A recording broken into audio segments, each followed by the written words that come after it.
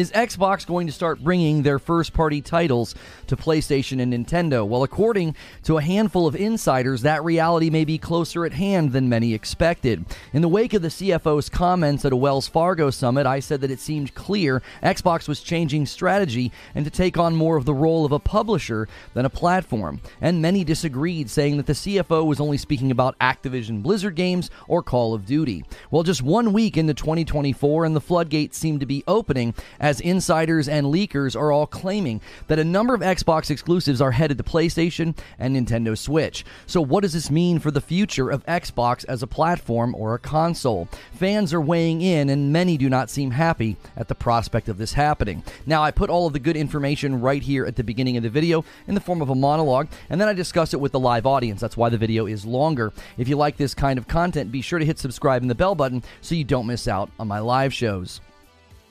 New insider information has surfaced that seems to confirm Xbox will be bringing first-party games to PlayStation and Nintendo. What started as a lot of speculation and somebody posting on a forum has turned into a full-blown story, with other insiders weighing in and even adding different games to the pile. And the reaction to this has been interesting. Some say that they saw this coming, while others are very unhappy at the possibility. So first, I want to look at what everybody is saying. We have a game rated on an Australian website, but now there's other games coming out that are also rated there, and there are some things there that seem to indicate we might even be looking at an old-gen port. Then we're going to look at the reactions to this, because there are some pretty strong reactions out there. While some still seem to be holding the line and saying that this sort of thing will never happen, others are already shifting to a new narrative. Lastly, I'm going to tell you what I think. I'm going to refer back to a lot of my previous coverage on this channel, since much of this confirms a lot of the forecasting and the predictions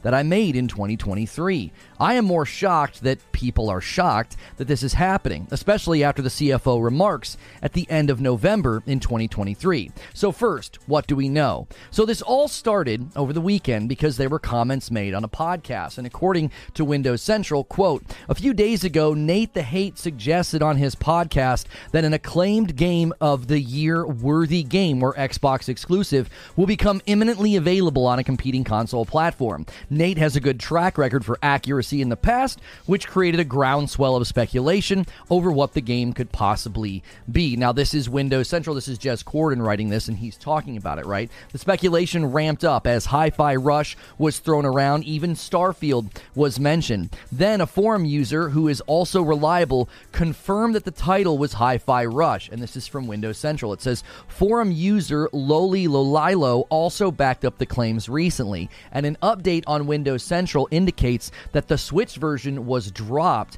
but the PS5 version is coming, and this update was posted on January the 8th, 2024. The same user has now clarified that they believe Hi-Fi Rush may be coming to PlayStation and not Nintendo Switch, as was previously rumored.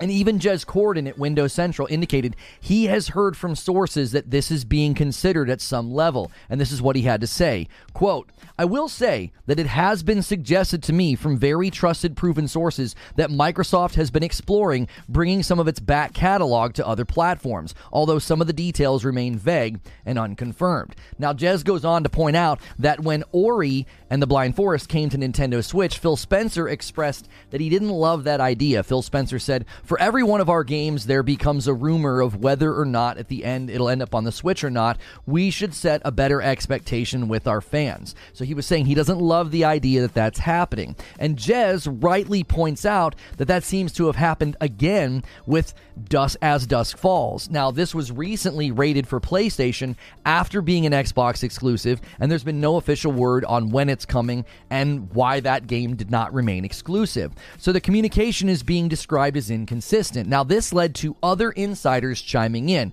One spoke up on a forum and said that when it came to publishing games on PlayStation and Nintendo, we should stay tuned. And they went on to say, quote, "Hi-Fi Rush is one of the games being ported, but it's not the only one," which that obviously begs the question, what other games could be coming? Well, they posted elsewhere and they said, Starfield is not the only Xbox Game Studio title that will be ported to competing platforms that was released by Microsoft and Xbox Game Studios last year. There are more. In time, the norm will be to have these games released day one on all platforms.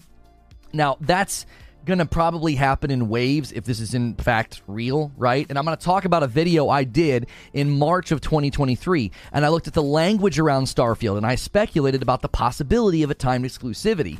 Got a lot of hate for that video. Now, the final post from this insider, I want to talk about what Jeff Grubb said, as well as Stephen Totilo, because he corroborates what Jeff Grubb has said. This same forum poster had one last zinger. When Halo Infinite on PS5 was posited, or even kind of thrown out there, they said the following: "This isn't as far-fetched as some assume it to be. It was discussed. I personally do not see it happening for this one," referring to Halo Infinite, "but having it happen for the next Halo entry instead, switching to an engine that routinely ships on PlayStation will facilitate that strategy shift." You can sense this person's got contacts, they've got info, they know what's going on, and they're saying, this is not as far-fetched as you think. They did discuss this with Halo, which sounds crazy, right? Halo being multi-plat, I think, would be an even bigger bombshell than like if Starfield ends up on PlayStation, because we knew Starfield was being developed for PlayStation. So it wouldn't be as shocking. It would be shocking to some people, but Halo going multi-plat would be almost otherworldly. Now, what did Jeff Grubb have to say?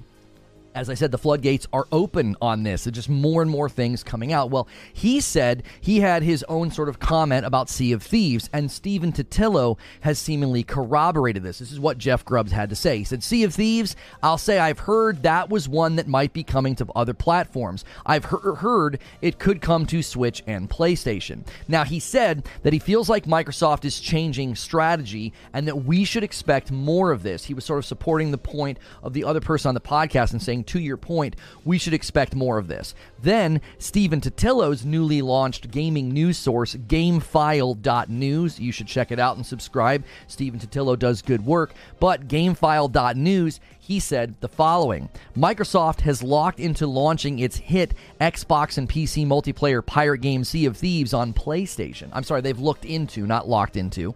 "A source familiar with plans for the port tells GameFile." So somebody close to and familiar with the port of Sea of Thieves coming to PlayStation, it's been looked into. Now, he rightly observes why this is such a big deal. He says this would be the first time the company ports one of its marquee Xbox PC games to its most direct competitor in Sony. Now, Steven attempted to get a response from Microsoft and Xbox. He said over the weekend an Xbox rep declined to comment when I asked about the Sea of Thieves and PlayStation port. Now, that almost feels like an answer, because if they had no plans or intentions for doing this, they would have quickly squashed this very easily with a PR reply about like, no, we have no plans to bring Sea of Thieves to PlayStation. So their silence, I think, is sort of speaking volumes. And Totilo seems to think we may see something happen earlier this year than many people were expecting. He says the following: "Since Friday, rumors have been swirling about Microsoft considering taking more exclusive games to other platforms. Reporter Jeff Grubb also mentioned this morning that he had heard Sea of Thieves coming to PS5 and Switch. I'd only heard about PlayStation, possibly for an early 2024 release, and have been trying to source it more extensively since then."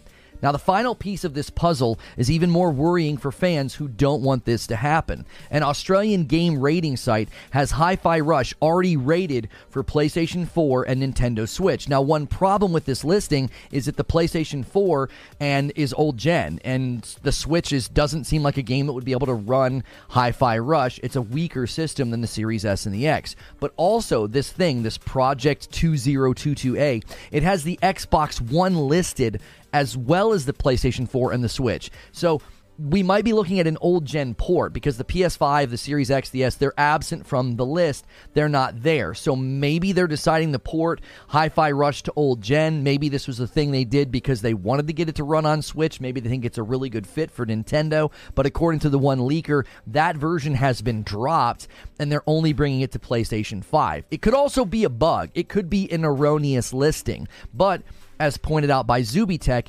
another listing on the game site for Project 2023B is rated for the PlayStation 5. It's an unknown ZeniMax title. Now, some have speculated this to be Starfield, but I'm not sure that this is possible unless the Switch 2 is planned for the destination. I don't think the current Switch could run Starfield unless you ran it purely on the cloud. There are cloud games on the Nintendo Switch. There's a game like Assassin's Creed Odyssey that runs on the cloud on Switch. If you can get a game like that to to run on the cloud, then I'm assuming you could with Starfield as well. And Xbox has their own cloud infrastructure, right? So it looks more likely, however, that this listing could be Doom.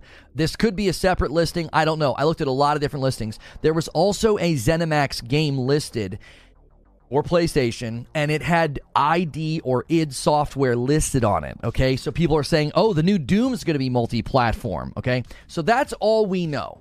And I say for now because more leaks and insider information could potentially come out. And with the developer direct for Xbox allegedly around the corner, we're apparently going to get an announcement about it today on January 9th when I'm doing this show. You really have to wonder, why are these leaks coming out right before we hear about a developer direct? What's going on? Like, are they going to announce any of these things that we're talking about or theorizing about? So we'll have to wait and see. But while we wait, what has the reaction been to this? I'm actually going to start with Jez Corden and what he said at the closing of his article. I usually just paraphrase things that I'm seeing on socials or the various outlets. I don't like directly quoting people in this section because I don't want it to make it seem like I'm doing like a gotcha reaction stuff. But I thought what Jez said was really worth repeating here. I actually want to break his comments into two sections. Now, the first thing he said was, I think Microsoft could solve some of the backlash with transparency for why certain games get ported but others won't. And then stick to it, perhaps even with some form of branding like Xbox Original for tentpole iconic permanent exclusives like Halo, Gears, and Forza, although that probably comes with some of its own problems. I'm actually really curious if they decide to delineate first-party games that will always be exclusives, right? If that concept is there, would they name it there? Or would that just completely leave what the one leaker already has kind of seemed to indicate, that everything's eventually going to be multi-platform, so there's no real need to call anything an Xbox Original. Also, if they did what Jez is suggesting, I agree with him. That comes with its own problems. As soon as a game was announced, as an Xbox Original, but another game was launched or announced and it doesn't say Xbox Original, well, everybody would know that that's a timed exclusive, and it kind of takes the air out of the room. It's like, well, that's not really an Xbox game then, right? Like, I think a lot of people really sort of take a lot of stock from that and a lot of value from that. Now, if the list of timed exclusives gets larger, it might start to feel like Xbox is losing its identity or its sense of being a platform. If they do a big Xbox showcase and there's only a couple of Xbox Originals and everything else is multi-platform, it might start to feel like you're literally just listening to a publisher talk about the games they're bringing to the market instead of a platform announcing games that are coming to its console. Now, he closes out the article and he says the following. You don't see Amazon's The Boys moving over to Netflix any more than you'd see The Legend of Zelda Tears of the Kingdom on PlayStation 5. Xbox fans deserve the same consistency, and I suspect most would be on board with the idea of Hi-Fi Rush or potentially other smaller titles like Grounded or Pentiment going to other platforms if Microsoft laid out a roadmap up front of what games will and won't be exclusive and offer the exact reasons why. I'm going to be honest, I don't think you're going to get this. I don't think you're going to get this level of transparency at all from Xbox. If what the CFO said starts to happen, as many of us said that it would, I would expect very generic language about, well, we think more people playing our games is the best way to grow the Xbox community. That's likely how they would talk about it. I know Phil has done interviews where he seems to be more candid and he speaks about what console fans can expect, but I feel that a strategy like this would lead to that happening less and less. Like, I don't think Phil's going to sit down in a chair with Kind of Funny and say, yeah, we know people are ticked about this, but we wanted to make more money. Like, I don't think you're going to get any level of transparency on why this is happening. It's going to be very generic PR speak about, we see the Xbox community being much larger than one console, things of that nature. As he already said to Famitsu, Phil Spencer considers PlayStation and Nintendo part of the Xbox community. He's been telling you this and laying the groundwork for a while. Now, we've seen other types of reactions. Jez even tweeted that he's getting angry DMs because he reported on this. I've seen very Xbox-centric Twitter accounts and podcasts expressing a lot of frustration about this. Things are being said like, this was supposed to be the generation where we turned things around, or we deserve better, we stuck by the brand through thick and thin. Now, I've seen these two sentiments sort of go hand in hand, and at one level, I feel bad for those who feel like this is a betrayal or a change that they simply cannot support. but I also can't help but remember all the hate thrown my way for saying this all of last year. I continued to say that I was an Xbox fan and I didn't like the direction that they were taking, and I was dissatisfied with my Xbox Series X. I was on your side all of 2023, and a lot of you spit in my face and attacked me. And now you're catching up to what a lot of us sense was happening with the big push for Activision Blizzard instead of building their own strong first party. You sense it now, right? Why isn't the Series X being prioritized? Why were they constraining the distribution of the Series X? Why? Well, as I've said for a long time now, the console was being deprioritized. And this current batch of leaks and insider info points to that even more. During my Activision Blizzard coverage, I kept saying that Microsoft wanted to take the software approach, put it everywhere. And these leaks really seem to point to that, which leads to another response I keep saying. Well, I'm going to walk. I'm leaving Xbox. This harkens back to conversations I've had about buying power, and the Game Pass culture has surrendered its buying power. I remember doing a podcast with 30 and Still Gaming and Doc Dark. Shout out to both those fine gentlemen. And 30 and Still Gaming asked Doc Dark about Starfield launching at 30 FPS, because at the time we didn't know if it was going to launch at 30 FPS. And he said, well, it's on Game Pass. How are you going to communicate your dissatisfaction? Are you just like, not going to buy the game? You don't have to buy the game. You aren't going to buy the game. You're going to play it on Game Pass. In a buy-to-play market, buying or not buying games is a great way to exercise your power over the market. But in a submodel, what do?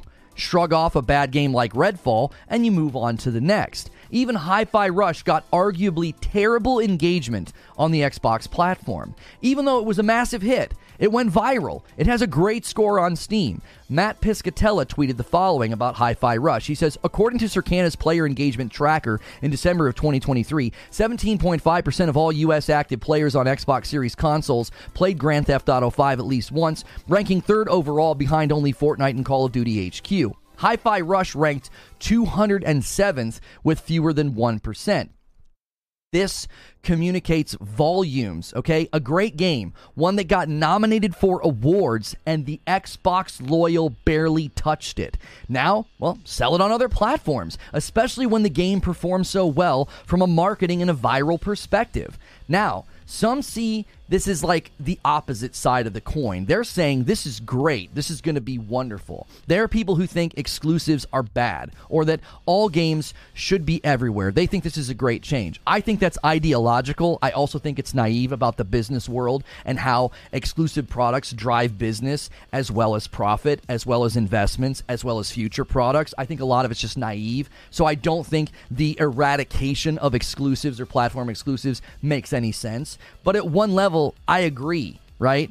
But on another level, I see why folks don't like this. It feels like we may be losing one of the console players and just sort of getting a big publisher instead. And that leads to one of the last responses that we're seeing. Some are saying, bye-bye Xbox, or, hey, we tried to tell you. Many of us who were opposed to the Activision Blizzard deal warned that this type of thing would happen. We warned you that Lulu Cheng was not your friend and that she would walk as soon as the deal closed. And she did. We warned you that Xbox would shift into a publisher role and that the console would take a back seat. And that seems to be happening right before our very eyes, which I think is a good time to transition into what I think. I cannot help but point to a bunch of different videos and coverage from 2023. First, my video about Starfield being a timed exclusive. To me, the language of launches exclusively, it always felt strange, and my research pointed to only timed exclusive games using that phrase. Well, that video was uploaded on March 16th of 2023, and it garnered a lot of hate. A lot of people telling me to just buy an Xbox, not realizing that I had pre-ordered the game, I had an Xbox Series X, I actually own Starfield in 2 different places. Now, I'm not saying that Starfield is coming to PlayStation 5, but one insider is claiming that it's coming, and I've always maintained that however unlikely it seemed, it looked like Xbox left the door open for that to happen down the road. The case-by-case basis language from Phil Spencer, well, it's starting to look a lot different now. But I also can't help but think about my coverage and live streams about the Xbox Activision deal. My dissatisfaction and disappointment with Xbox this generation was constantly attacked. I was labeled as a pony for the first time in my career as somebody who has always been more heavily invested in Xbox. Well, now maybe some of you can understand why it felt that way, why I felt the way that I did, and why my opinions and positions landed where they did. Lastly, when I covered the CFO's remarks and said that it looked like Xbox was becoming more of a publisher than a platform, that was met with the same nonsense, as well as the horrible interpretation that, well, he's only talking about Activision games that are already on PlayStation, or it was just about Call of Duty. I hope some of you are starting to see that a lot of the coverage and a lot of the reporting was driven by a narrative and a brand commitment, and it misled a lot of you to bad conclusions or misinformed opinions. But what do I think about on this? Well, on one hand, if this is a continued step, I think, in the evolution of the brand that I sense was coming, there's not much we can do to stop it. It's not like if a bunch of you would have been against the Xbox Activision deal, or maybe you would have behaved differently as consumers. I don't think there was any stopping this. I think this was sort of set in stone. This trajectory was set with the failings of the previous generation. Xbox had to completely reevaluate their approach. But this does seem to be happening a lot faster than I expected. So I can't really celebrate this completely, even though it feels pretty inevitable. And here's why I think this could be both good and bad. On the one hand, this could be good because more money means more investment in bigger or newer projects. Because if they're selling the games in more places, then understandably they should make more money. Seeing teams like Tango Gameworks rewarded with more funding or even the green light to a Hi-Fi Rush sequel, well, that's good for the industry. We want more games like that, taking risks, doing something new, doing something fresh. And developing games for a buy-to-play market, well, it should ensure that they're quality games. I say should, right? When you own as much property as Microsoft now does, it would make sense to stress quality over cadence, because now sales and return of investment, well, that matters more than just releasing games on Game Pass. So for those who are upset by this, I get it. But the console war has been over for a while. You just were in denial about it. So protecting first-party games and keeping them only on Xbox, well, that's likely only hurting those games. When you're Nintendo or your PlayStation and your first-party games sell very well, it creates a reinvestment cycle. Everybody got really upset and mocked Jim Ryan for his virtuous cycle commentary, but you can see how much it works. When you are the smaller player and your games hit a subservice, games like Hi-Fi Rush then struggle to get good engagement, well, the writing's on the wall. The games need to land elsewhere. And the silver lining here is that it could help the games and the devs survive and thrive instead of wither and die. But on the other hand, this could be bad. Disney's approach to Star Wars games hurt Jedi Survivor by launching it before it was ready.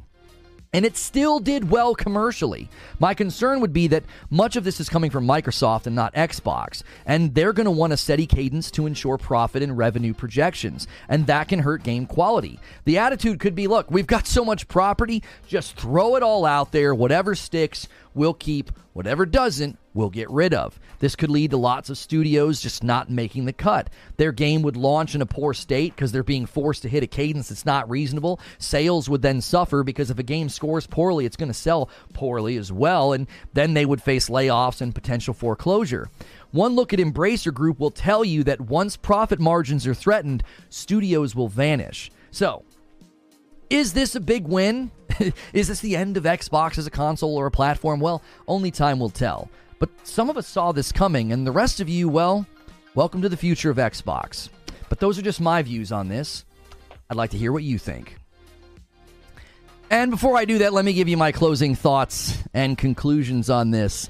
I know everybody wanted me to do an I told you so video, and I'm obviously referencing my coverage to say, hey, you know, we some of us said this, but I don't want this to be like a ha-ha victory lap, okay? A lot of this is certainly vindicating for many of us who cover gaming, and we don't have this adherence to a platform narrative. We looked at the facts, we looked at the emails, we looked at the interviews, and we said, look, this is what's coming, and we were attacked for it. And that cycle will likely not stop. But next, it's going to be about, well, which platform makes the most money? I'm already seeing that become the new goalpost shift. Well, my favorite company makes more money than your favorite company. From the very beginning of my coverage of the Xbox Activision deal, it's always been about the games and the console performance. As a consumer, that's what mattered to me. And when I didn't get what I was promised this generation, well, I expressed my frustrations. To those who have just accepted all the broken promises about the Xbox Series X, or the lack of first-party games, or the poor quality launches in 2023, well, it might be time to prioritize yourself as a consumer instead of defending a brand that's showing itself to not really care about your allegiance or your loyalty. They will go where the most money can be made. It's honestly why their choices and their strategy shifts have been so easy to see coming. The second thing I want to say is, one of the concerns I'm seeing echoed is, well, what will happen if PlayStation has no real competition? Well, my answer would be, what happened during the PS4 era? What's happening during this era? Because in my opinion, they haven't really had any real competition, and they still push new IP, big sequel launches at quality, new technology like VR or a portable, and more investment into games and avenues for games. They're upping the investment into the industry and into their brand. This idea that a market leader is going to take their foot off the gas simply because their lead widens is just... I want to be insulting. It's just contrary to everything that we know about business. I don't know why people think a market leader is going to slow down or get lazy because their lead gets bigger. PlayStation isn't going to squander their lead. They're going to capitalize on it. More revenue and profit will likely lead to more reinvestment cycles, which means more games and more tech innovation and more for us, not less. My conclusion is this. A lot of consumer concern over the Xbox Activision deal, well, it starts to fade if they're functioning more as a publisher than a platform. Now, there's lingering concerns about how many studios survive and the quality of game launches that still remain. I think that's still there, but the evolution of Xbox continues. And I feel like I've said this every time we've covered this subject. It's happening far faster than I expected. So for now, we wait, we debate, we discuss, because those are just my thoughts. Now it's time to hear your thoughts. Good morning, good evening, good afternoon, and I appreciate you guys being here so much, and it looks like the official Xbox Developer Direct just got announced. Hang on, I just made myself glow. I did not mean to do that. I opened it in this browser window. There we go. I opened it on my my teleprompter. I had the glow of the Lord. The Developer Direct is going to be here on January the 18th at 12 p.m. Pacific. That's 3 p.m. Eastern. I'll show you guys the blog right now. This just happened. So let me give you guys the scoop on this. Let me switch my capture card. There it is. This is the official Xbox blog announcing the Developer Direct. They've got Obsidian up there, and they've got Oxide up there, they've got Ninja Theory up there, and Machine Games. So we are going to get to see or hear about Indiana Jones. Let's read here what exactly is going on. Let me give you guys a little bit of a bigger scene. Hang on, this is a better scene. Let me do this for you guys for the reading portion of this. All right, let's go to this scene. You are about to get an exciting look at some of the incredible games ahead with Xbox as we present the new edition of Developer Direct. On Thursday, January the 18th at 3 p.m. Eastern, that's what matters to me, fans will get an inside look at a selection of highly anticipated games coming to the Xbox Series XS PC Game Pass. Shortly after, ZeniMax Online Studios will host their Elder Scrolls Online 2024 global reveal.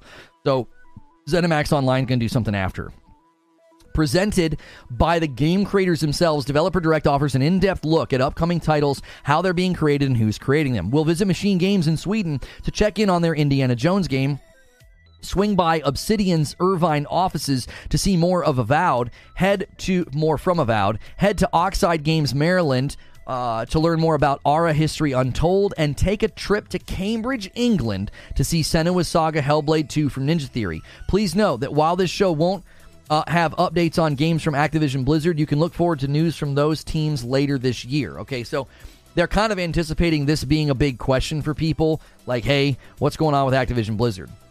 This show will be a celebration of just a selection of our slate of upcoming games from Xbox. It's also another part of our commitment to consistently bring Xbox players can't-miss experiences. 2024 kicked off with a bang for Game Pass members, and you can expect that lineup to include more incredible games from Xbox and our partners as the year goes on. Fans should tune in on the channels to see the latest on Indiana Jones game. Machine Games, the award-winning studio behind the recent Wolfenstein series, will reveal their upcoming Indiana Jones game, an action-adventure that puts players in the leather jacket of the legendary archaeologist. Developer Direct will showcase more than 10 minutes of game and developer insights. Okay, that's not necessarily gameplay. Including details about the game's setting and story, how fans will actually play as Indy, additional details from the next globe-trotting adventure, and the premiere of the first gameplay trailer. Okay, so we are going to get some gameplay. Okay, dope.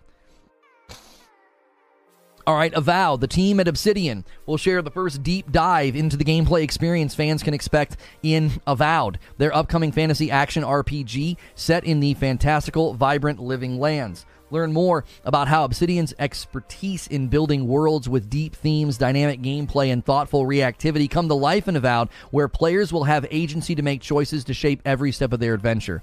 I'm actually anxious to see, as I said in my Developer Direct Expectation stream, like, I want raw gameplay from Avowed. Aura, History Untold. From the leads at Oxide Games, a studio founded by veterans of the strategy genre and the creators behind the classic strategy titles, including Civ 5, as they unveil exclusive new gameplay and share more details about the inspiration, key features, and road ahead for their upcoming historical grand strategy game. And here's my girl!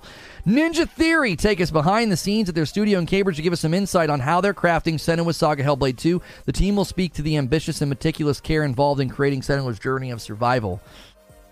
But what about I want gameplay, dude. They don't mention it. Oh, I really, really hope they show us uncut gameplay. I really, really do.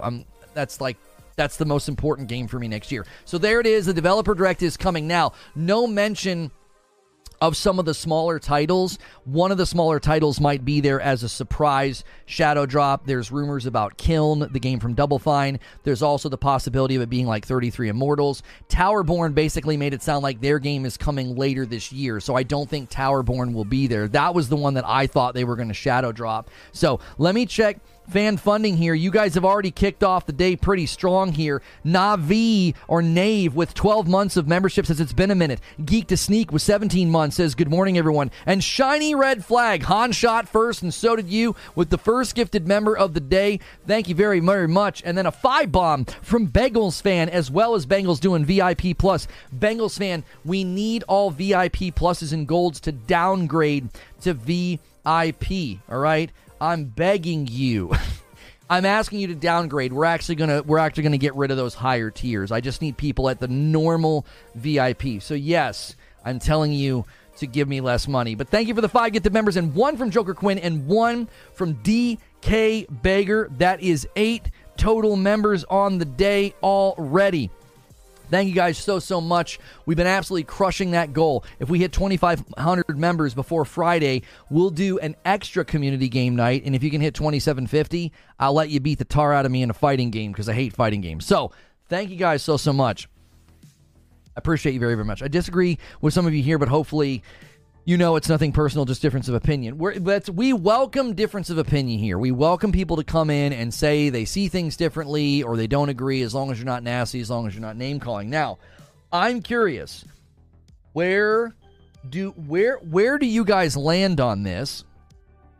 Where do you guys land on this with the, because the main subject today, we already talked Developer Direct. We're going to co-host the Developer Direct when it happens on the 18th, which is a Thursday. Okay, next week on Thursday. Patrick gifts a member and takes us up to 9. He's like, come on, boys, let's get that community game night. Thank you very much. But I really want to talk about the main subject, right? We already did a Developer Direct stream. I made my predictions, and we know what we're going to get to see. So there's less to say there until we can actually watch the event and kind of react to the gameplay and the footage and everything. So what do you guys think about the current news that Xbox is looking to bring titles to the competitors? I mean, we're hearing people say Starfield. We're hearing people say they're considering Halo. It honestly feels insane that this is even being talked about. Like, I anticipated them saying first-party titles are going to start coming to other platforms, like Activision Blizzard stuff, or ZeniMax, little titles, future titles. Not stuff like Starfield, not stuff like Hi-Fi Rush, not stuff that's been used as sort of banner titles. Parasito with 14 months says, Sea of Thieves on Switch will make or break even the simplicity of the game. It won't run well unless Switch 2 comes out. In the meantime, I hope PlayStation extends the olive branch to PC players. I just don't know if PlayStation wants to change anything they're doing. Like, waiting and letting things land later hasn't seemed to hurt them all that much. You know what I'm saying? Like, for me, I don't think they need to change what they're doing. I get why PC gamers are like, hey, man, start doing day and date. Now, we have it on good authority that that'll start happening with PlayStation games, but, time will tell if that Insomniac leak was in fact accurate. Sea of Thieves makes sense to get more players in the game, says Dave. The world will explode if they announce Master Chief Collection on PlayStation. Just shut down the Xbox console at this point. I saw a lot of people taking that attitude. They were like, why should I even own an Xbox console? What's the point? And I'm like, now do you understand why folks like myself spent all last year saying that none of this is what I was promised? DK Bager rounds us out to 10 gifted members on the day. Thank you very much for doing that, DK Bager. You know what I'm saying? It's like, I get people being upset. It's like, a lot of us have already gone through the process that you're going through right now, right? You guys are going through all the stages of grief. There was all this anger and denial, and now there's like bargaining and depression and acceptance, and it's like you're just watching the melt. It's just like an absolute meltdown into, oh wow, this is actually happening, right? I mean, the fact that Xbox was like, yeah, we're not going to comment on Sea of Thieves. If they weren't going to do this, listen, I tried to tell people that when Phil Spencer did the interview with Windows Central, and he said, we have no plans to put Game Pass on other platforms, and he said nothing about first-party games, I told y'all, I was like, this is the greatest looky-loo in history. Quintar with the 10 bomb takes us to 20 members already on the day. This man wants to beat me up this Friday night and a community game night. He's helping us get there. And Sean, that's it with 20 months. It behooves these companies to get out of hardware game and go totally into the software game. It doesn't pay to sell the Xbox, it pays to be the store. Yo, Sean, we recently made a change. The $5 tier is gifted, and the $6 tier is a full member. So if you want to get access to like Friday Nights with Madam and the Writer's Room segment that we recently added, you need to bump up by that $1. If you don't, that's totally fine. If you stay at the gifted tier, that's totally fine. But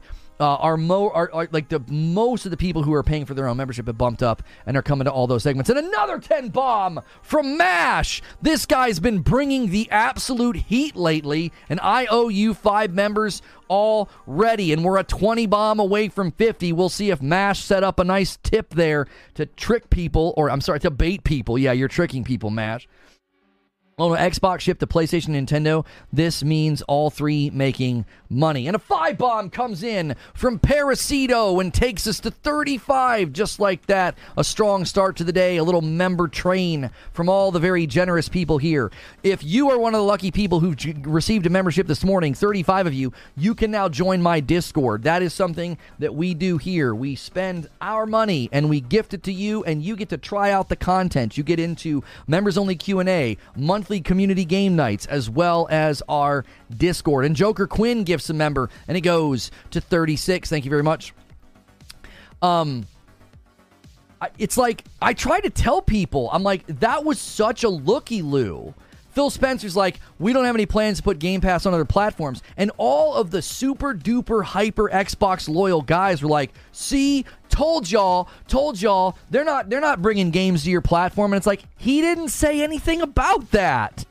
He completely avoided the topic, which spoke volumes. Because if Phil Spencer wanted to come out and put that to bed and be like, we are not bringing our first party games to PlayStation and Nintendo, he would have said that, and he didn't.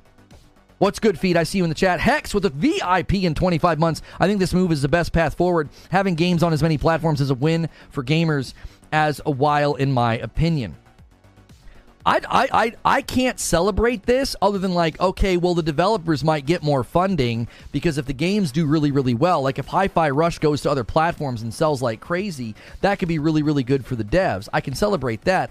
I still say this was inevitable because of all the decisions that they made, right?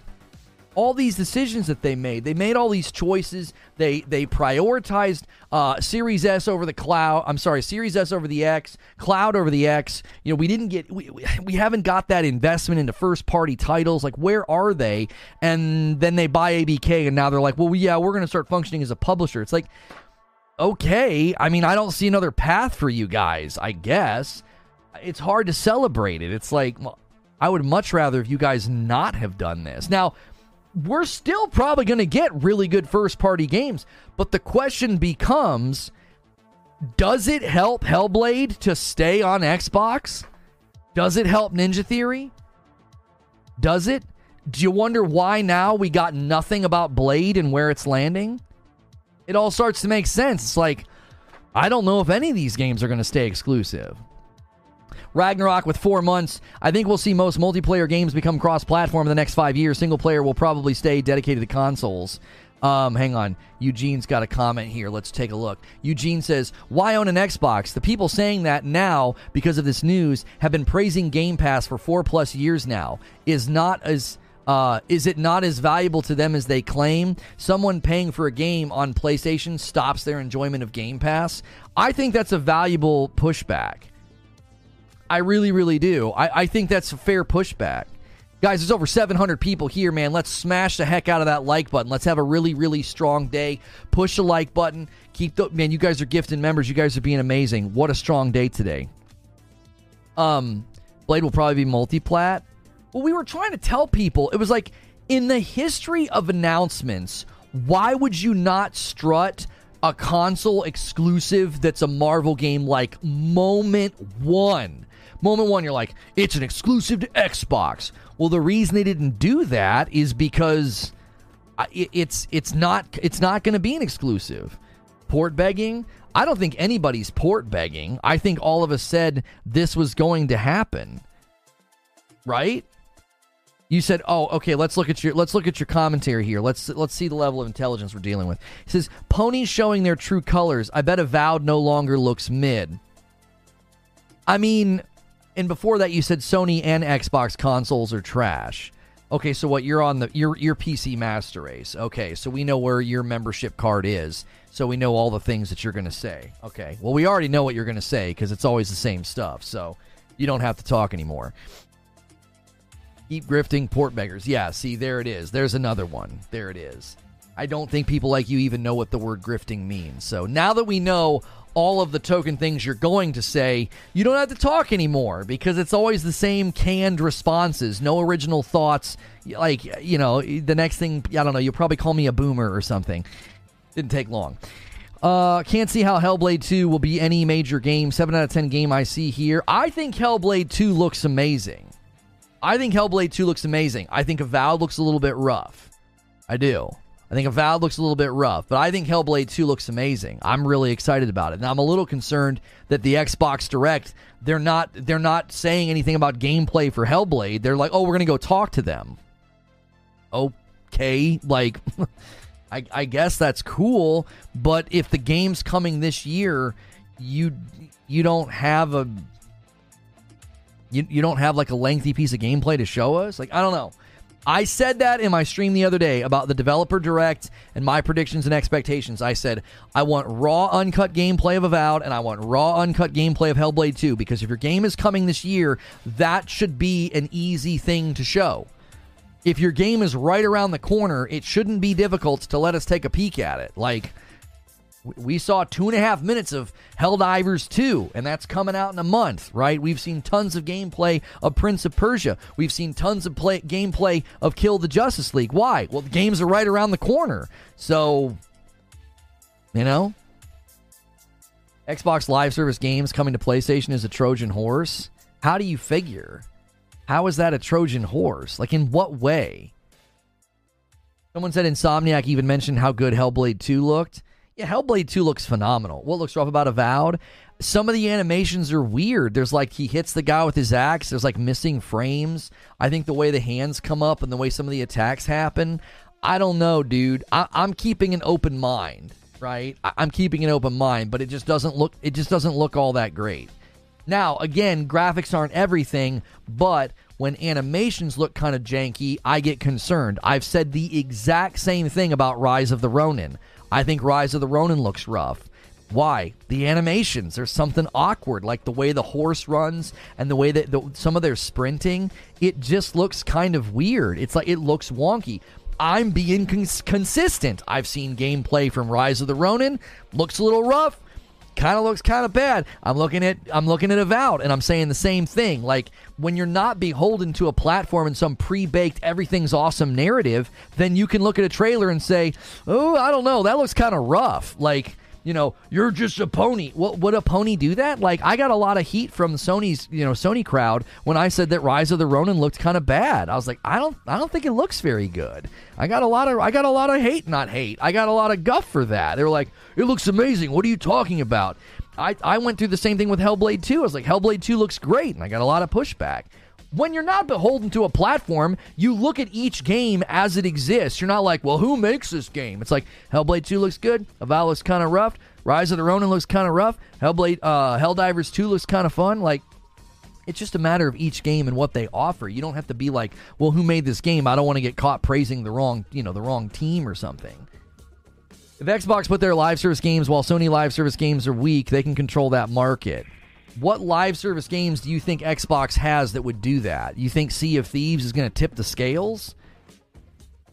I don't understand now PlayStation has already had a massive dominance within the Call of Duty space. So sure, that's a live service game that you could attribute to Xbox, but that's not a change in the ecosystem. Call of Duty has been insanely successful on PlayStation's platform for years. So that's not changing. It's already been there. It's already had that effect. It's one of the reasons why I don't think PlayStation has ever invested in a Call of Duty competitor, because they know it's a fool's errand. It's like, why would we invest money in a game that we're going to try and sell it to people who are already happy and spending tons of money, right? So, Lono hasn't played a Team Ninja game before. I played Wolong, but I don't think that means that you justify, jerky animations and low-res textures. Like, I understand art style, but come on. It just doesn't look very good. Anyways, what I was saying is this. I don't see any Xbox live service games coming over and being like, oh my gosh, Xbox live service games are so good, that's a Trojan horse, because now PlayStation's live service games look weak and look mid. What games are you talking about? A super old game called Sea of Thieves? After that, what? Diablo 4 is climbing back up on the horse, but again, that's already been on PlayStation. That's not like some new presence that's going to hurt PlayStation live service games. Starfield will never be on PlayStation, just saying. I mean, the one insider said it's coming, and it's not the only one. So, I mean, we'll see. We'll see. Also, all the language around Starfield says launches exclusively. Launches exclusively. So when I looked up that phrase, launches exclusively, the only games I could find using that phrase were timed exclusives like Ghostwire Tokyo. Like, I couldn't find other companies using that phrase because that's not how they say it. It's played exclusively, or Xbox exclusive, or PlayStation exclusive, or things like that. Like, I don't know. We'll see. We'll see. I've always said that it seems incredibly unlikely, but I've also said they've left the door open, right? They've left the door open. If they want to do it, they can. Because we know that they were building a version for PlayStation anyway. We know this from the emails and from the documents. So, and I know people will say, well, you're port begging or just buy an Xbox. I own Starfield on Steam, and I own Starfield on my Series X. Like, there isn't a world where I'm like, please, oh, please bring Starfield to PlayStation. I'm merely making observations about the industry, what has been said, and what has been leaked. Like, everything doesn't have to be couched in this weird, pre-baked, no original thought. Pull out your card. What's your card say? You're a port-begging pony. Like, have an original thought. Like, I'm genuinely thinking they left the door open. And now we got insiders saying, yeah, there's games coming to PlayStation.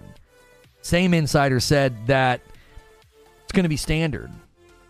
It's going to be standard. They're going to be just putting all the games day and date on the other platforms, and it's like, wow, that's a huge shift.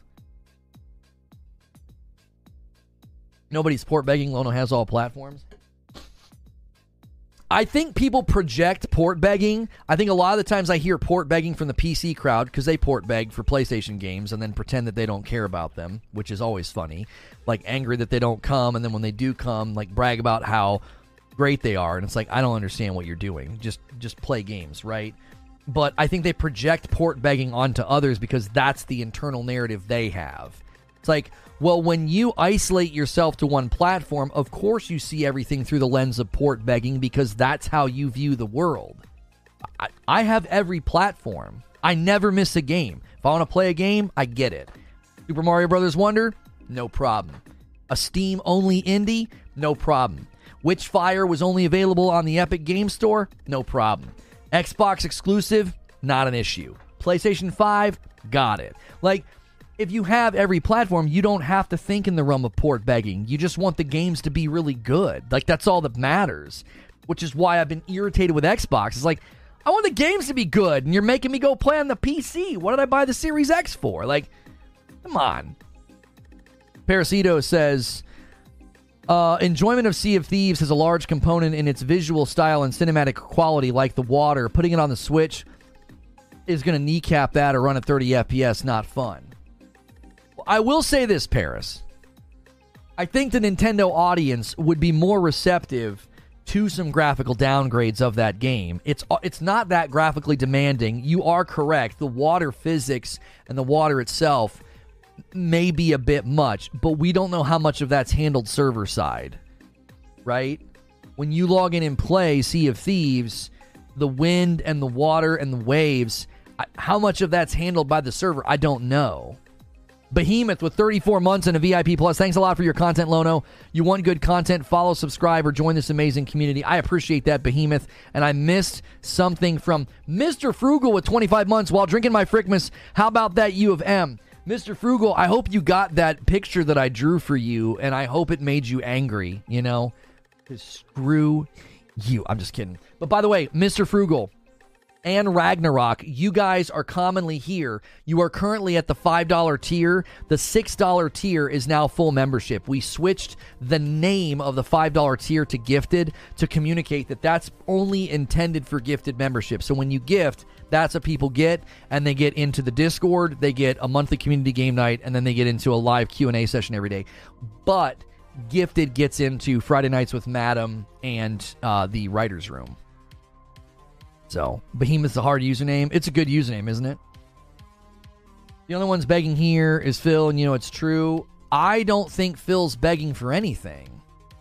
Listen, don't buy into these narratives that like, oh yeah, Phil's begging and Xbox is in trouble. You understand that they just bought a mountain of content, and people are upset because the strategy is shifting into publishing, okay?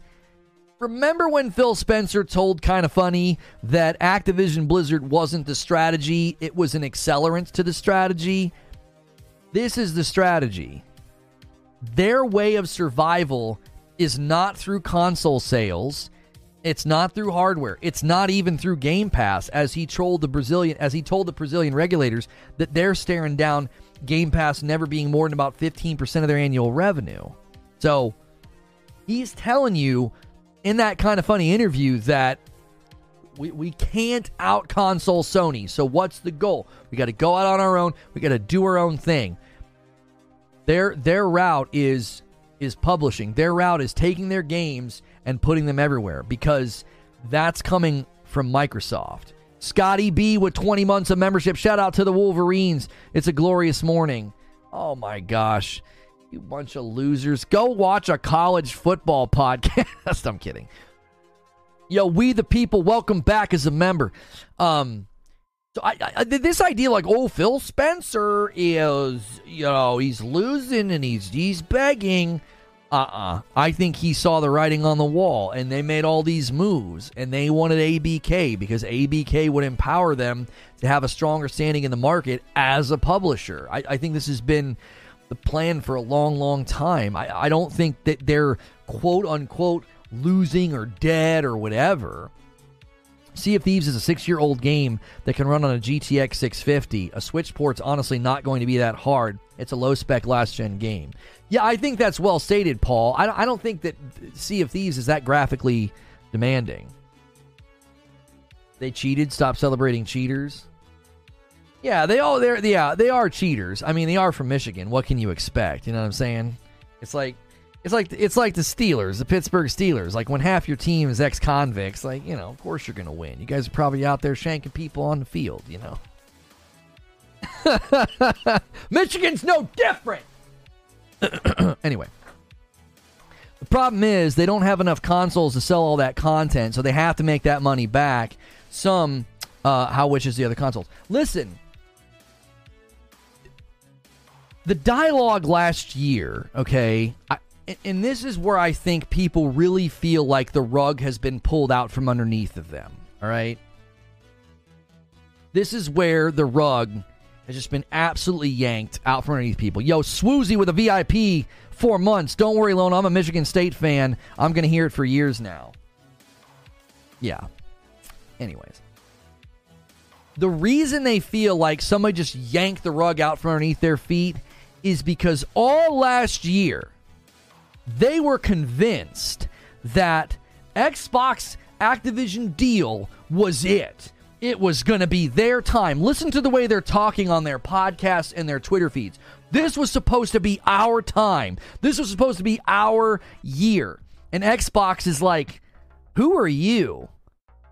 You know? It's like that scene in Lost when Benjamin Linus has been so loyal to Jacob this entire time. And he's like, what about me? And Jacob looks at him and says, what about you? It's never been about you. And that's what everybody feels betrayed by. It's like they cheered for this ABK deal. They flirted with Lulu Cheng. And they thought that this deal was it. It was going to turn the tide. And all this deal was a shift into, look, man, the world is so much bigger than our platform.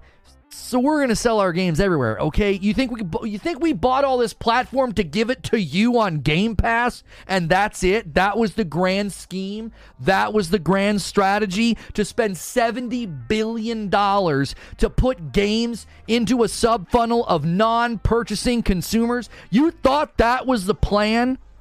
Remember when we said that Game Pass wasn't sustainable? Remember when we said that it just didn't make any sense? There was no way they were going to get into the green by spending this much money to feed a submodel that fosters a culture of non-purchase. We said that all year long, and we were told, no, Game Pass is the future. Game Pass has more value. Xbox is going to be on top. Yeah, they're going to be on top of a big pile of money. Because now they own all this property and they want to sell it. They don't want to give it to you on Game Pass and be like, we did it, boys. We did it. We spent $70 billion to give games to people who give us $10 a month. That was never the plan. And we tried to tell you, and a lot of us tried to say, there is literally no way that this is the plan going forward. There's not enough of you. There's not enough of you. So they feel like there's this rug pull of, we cheered for this. Where's Lulu Cheng? Where is she now? Huh? She walked, as we all said she would walk. She got her bag, and she bounced. Because she didn't care about you, and she didn't care about gaming, and she didn't care about Game Pass. No! She wanted that bonus check, dude. That's what she wanted, and she got it. And she gone. She gone. No more flirting with Lulu Cheng on Twitter. No more calling her the queen that Xbox needs. She gone. And the future of their platform, when Phil Spencer says, we lost the worst generation to lose, that right there was the capitulation, the admittance that there's no way they silo up all this property. There's just no way they do it. You would never get enough people to switch to justify saying, no, Activision Blizzard it's all on our platform now. You can't get it if you're anywhere else. And I think Minecraft was the catalyst to all of this. I think they got one look at Minecraft and the MAU on Minecraft, the monthly active users, and they were like, what are we doing? What are we doing? We don't need to make good games. We just need to buy good games. And then we'll make money off of them. These people cheered and simped for a union-busting executive whose only reason for being hired was to stop Activision Blizzard employees from unionizing. She's a champion of the people. She's a champion of the people. You know? She was brought in to make sure nobody unionized. You know? And now she's more wealthier than she was before. And she gone, yeah, she's sipping mimosas somewhere, dude. She's out. But that's why people feel like it's a betrayal. You can hear it in their voice. You can hear it in the way they talk about it. Listen. This is not shade. This isn't shade. This isn't a cheap shot. There's emotion in their voice. Do you want to know why? They were invested. They were emotionally invested in this. It's part of their brand. It's part of their identity. And to see it all just go like, wait, what? It's like you turn around and you're like, yeah. Next thing we're going to do is, wait, what? Like, where are you guys? What happened? What's going on? What are you doing with all that stuff? Oh, yeah, we're going to be selling this everywhere. And the engagement on Hi-Fi Rush, I thought was pretty telling as well. I thought it was pretty telling. It was like, so you launch a game and it's super successful and it goes viral, and that was the engagement on your platform? They're looking at their platform thinking, this is a lost cause, dude. We're not going to make any money off this platform. Are you kidding me? They see better growth potential for Game Pass in the Japanese market on PC. They see better opportunities on mobile. They see better opportunities selling their games on Nintendo and PlayStation. HBO puts their shows on Netflix. Xbox is following that strategy. When's HBO put their shows on Netflix? Like a year later? What shows have they done that with, Lion? Ghost in the Garage Gaming says, Lulu Chang bought a house 4 houses down from my property in Florida, laughing at you guys. Hey, Ghost in the Garage Gaming, what you should do is invite her to a cookout.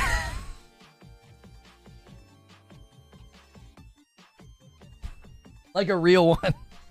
And take a picture. And be like, hey guys. Just, you see her out for a jog, you know. You're like, hey Lulu, big fan. You know, we're doing a cookout this weekend. You wanna go? They have over 50 titles on Netflix right now. Excuse me. HBO's been just putting just about everything everywhere lately. Well, I wouldn't be surprised if some companies like HBO and stuff are doing that because they're testing to see who they should partner with. Right? Do you see what I'm saying? Like, they're testing to see whether or not, like, if their shows get good reception on one platform over another, you might see some mergers down the road. Right? They're like, well, consumption rate of HBO did really well on Netflix, but not so hot over here, or, you know, whatever the case may be, and they may be looking at a merger, possibly. I mean, a lot of the media companies are looking at mergers now because they're like, well, we can't survive. The sub model's not doing well. Listen, if you guys are just tuning in, we are 1 hour into the show. Do me a favor. There's almost 800 of you here. Hit that like button, all right? If you hit the subscribe button, you can talk in my chat. And when you do that, it enables you to be a part of the conversation that we're having right now. And it costs nothing to subscribe. If you hang out here enough, you are very likely to get a gifted membership. Currently, I owe 5 members. If it hits 50, I owe 10 members. So as that continues to roll up and go on, I have to gift more members back to the community. That gets you into our Discord. You can sample that, see if you like our community. You get into a monthly community game night, as well as a Q&A session that we do at the end of every show just for members, okay? And if you decide you like the content, you can bump up an upgrade for $1 and take on a full membership. So we gift members all the time. It's a great way for you to be able to jump in and see something for the very, very first time. The diehard Xbox fans are... I don't know if they're simpletons, WTF. I don't know if... I wouldn't call them simpletons. What I think it is... I genuinely believe this. I think a lot of them get tricked by really passionate people, right? Raven with the 5-bomb says, yo, let's get that extra community game night. If we hit 2,500 members this week, we will do an extra community game night this Friday. And if you get the stretch goal of 2,750, you can beat me up in a fighting game. I hate fighting games. We won't do that on a community game night unless you guys earn it, because I don't like them, right? So enjoy those gifted memberships. Community game nights on Friday nights are for everybody. Gifteds all the way up to VIP. It's just the Friday nights with my wife that we don't do that. We don't allow everybody to come to that because there's just been some nastiness in the world, and we think it's a better option to be like, you know what? You got to be on that tier up if you want to come to a Friday night with my wife. But that's why we do community game night, so you can come, join the community, hang out and play and sample. And if you like it, then you've got a better picture of whether or not you want to pay for the content. HBO has their own service, and a 10-bomb comes in from Cat all the way above 50, takes us to 51, rolls it over. That is the Agent of Chaos. And another one from Zinthos takes us to 52. Thank you so much. Thank you for that, Cat, and thank you, Zinthos, for bumping the line by one as well. Let's get the 20,000 hot tub stream. Yeah, we're not really focusing. We're not really focusing on that. Yeah, I don't know why people are tweeting like that. I don't know why. Xbox 2024 is incredible. Why is he putting Indiana Jones on there? Indiana Jones is not launching this year. They're just gonna show it at the Developer Direct. See, I was literally just about to talk about this. I think a lot of the guys that are doing the Xbox-centric podcasting and tweeting, I genuinely think a lot of them have been misled by really passionate people that post stuff like that. So a bunch of people now are going to run out into the world and say, ha, Xbox is going to have a huge year. We're also getting Indiana Jones. I saw so-and-so post it. And it's like, no, no, you're not. The same people did the same thing at the beginning of the last year. They kept saying that Hellblade 2 was coming in 2023. No, it didn't. And we're not even promised gameplay of Hellblade 2 at the Developer Direct. This is why I have always stressed the way we structure our shows. I open up with the facts. What do we know? What has happened? And then we say, what's the reaction been? What's the public saying? What are people saying? And then I end by saying, here's what I think. There's a clear divide, right? There's no weird amalgamation or weird interweaving of facts and opinion. It's, here is what happened. Here's what people are saying. Here is what I think. You will never end a monologue and be like, oh, Lono said something and I got misled, or he said something. No. Everyone was anticipating that the Direct announcement was going to state that it was for games releasing in 2024. That didn't happen. But the word behind the scenes is that Indy is a 2024 release. Could be announced during the show. If that happens, great. But let Xbox do that. Let Xbox do that. I'm seeing people say Clockwork Revolution's coming this year. Why? Why say that? What if it doesn't? Now you've got people that feel like they saw an Xbox picture and they're like, oh my gosh, it didn't come out. But Xbox never said Clockwork Revolution was coming out this year. The new Indiana Jones by ZeniMax Media will be released in 2024, sources close to Insider Gaming. Let Xbox say it is the point that I'm making, right? That's the point that I'm making. I see people throwing out the new Doom game is coming this year. I see people saying Indiana Jones. I've seen people say Clockwork Revolution. If you get 1 out of the 3, that's not a very good average. Let them say it. Let Xbox announce it. That's the point I'm making.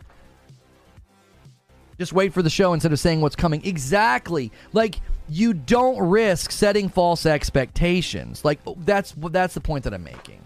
If you're really excited about hearing about Indiana Jones, so am I. I'm really excited. Why? Because a third-person action-adventure, like, big IP game, that's huge for Xbox. Like, we've got a mountain of those over on PlayStation. I'm anxious to see, like, oh, man, let me see what these guys can do. I love those kinds of games. They're my favorite kind of games. My kid just got 2 Indiana Jones Lego sets. They did something really, really cool, too. He got the temple with the two statues, and the one falls over, and the snakes are on the ground, like, from the movie.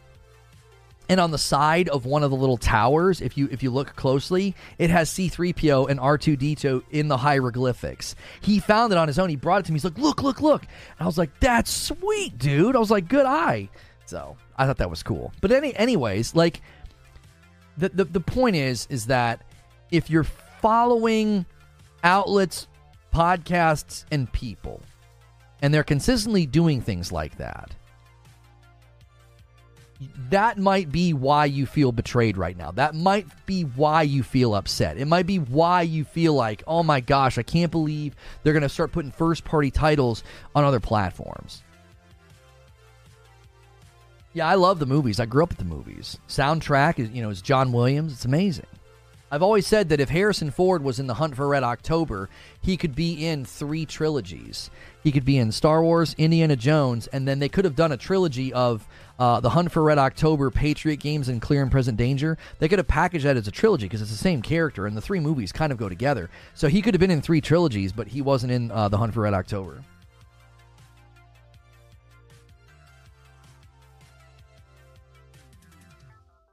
Indiana Jones is more than a movie. My standards are high.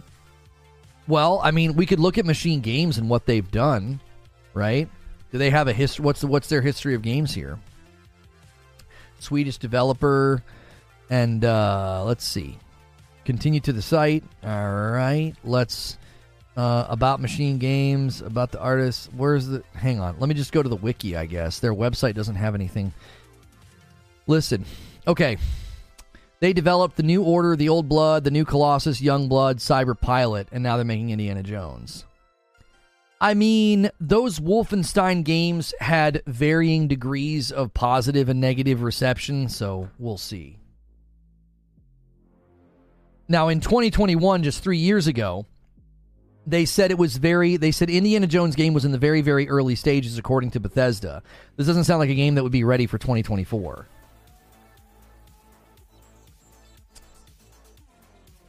As I said, let Xbox announce it, okay? If Insider Gaming is saying, there are sources saying this game's coming this year, it's going to be one of the surprise announcements at the Developer Direct. I said on Monday, one of my predictions for the Developer Direct is that we get a surprise appearance from a game like Indiana Jones. I said that. I said that might be one of the things they've been kind of like keeping back away from the public. And then all of a sudden, that's the surprise appearance. Like, we get an update from Indiana Jones. I mean, I literally said that in my showcase. Not because I had any insider information. I just thought it kind of makes sense to say, hey, here are the games that are coming, but here's a surprise update from this team. Now, I also said, beyond just a shadow drop, I could see them making a surprise announcement. And that sounds like a surprise announcement to me. Indiana Jones is coming this year. Okay, I hope it's ready. I hope you're not doing that cadence over quality thing that I've been concerned about for a while now. They're working on the Indiana Jones game, which we just started making earlier this year. Obviously, we literally just announced the deal, so you can make your own guesses on how far along that is, says Pete Hines. So Pete Hines said that in, 2021. What's Shinobi saying? Indy is shocking. Really surprised that we'll be releasing... we'll be seeing that all. He says, Indy is shocking. Really surprised we'll be seeing that already. And Shinobi says, if you knew when it's coming out, not really. So Shinobi's making it sound like, oh, it's not that shocking that we're seeing it right now. So I mean, Shinobi seems to have inside intel as well that indicates Indiana Jones is coming this year. That's... I hope it's ready. That's always my... Oh, nice. Nice. We got something from our PM creature. Indiana Jones, pretty snarky. Little Phil Bin Lion, this whole series console. I mean, I don't feel like discussing the litany of things that haven't landed well. What's it say? Off topic, but the Spider-Man looks great in the back. Yeah, that was one of my Christmas gifts from my kiddos. That's a Lego, and then I got the Piranha Plant, and we've been working our way through all my backlog. So there's all the Star Wars busts. There's Yoda. You can't really tell. That's the Dagobah. That's the Yoda Dagobah. What do they call that? Diorama or whatever they call those? I forget what they call those. So cadence over quality. Is that a Bungie thing? No, it's a saying that I came up with. So whenever Phil Spencer says things like, we are finally at a point where we can deliver a big game at quality every quarter, okay? When I hear that, my hackles just immediately raise. Because I'm like, how are you lining up all the different developers that you have? How are you lining up their calendars to do that? You know what I'm saying? What if every developer they approach is like, yeah, maybe end of this year? Well, what are they going to do? They're like, no, we need big games at quality every quarter. Well, what do you end up getting? You end up getting Redfall and Forza Motorsport. You get games that are clearly not ready. So that, as I said, is you're prioritizing cadence over quality. It's like, well, the games have to come out. If they come out missing features, broken, busted, and looking like trash, doesn't matter. We got to launch them. Redfall should have never launched in the state that it launched. Same goes for Forza Motorsport. But when you're championing cadence over quality, I hear Indiana Jones is coming this year. I look at the developer direct, and there's no mention of Hellblade 2 gameplay. I'm thinking, oh gosh, like, come on. Like, we know that in 2021, Indiana Jones was in the very, very, very early stages. We also know in the middle of 2021 that Ninja Theory had not entered full production on Hellblade 2. Here we are 3 years later, and the games are releasing? That doesn't raise any concern at all? Ninja Theory only has 120 employees, and they built a game they built Hellblade 2 in 3 years? I mean, yeah, Indiana Jones, same deal. Like, that's a pretty ambitious title, is it not?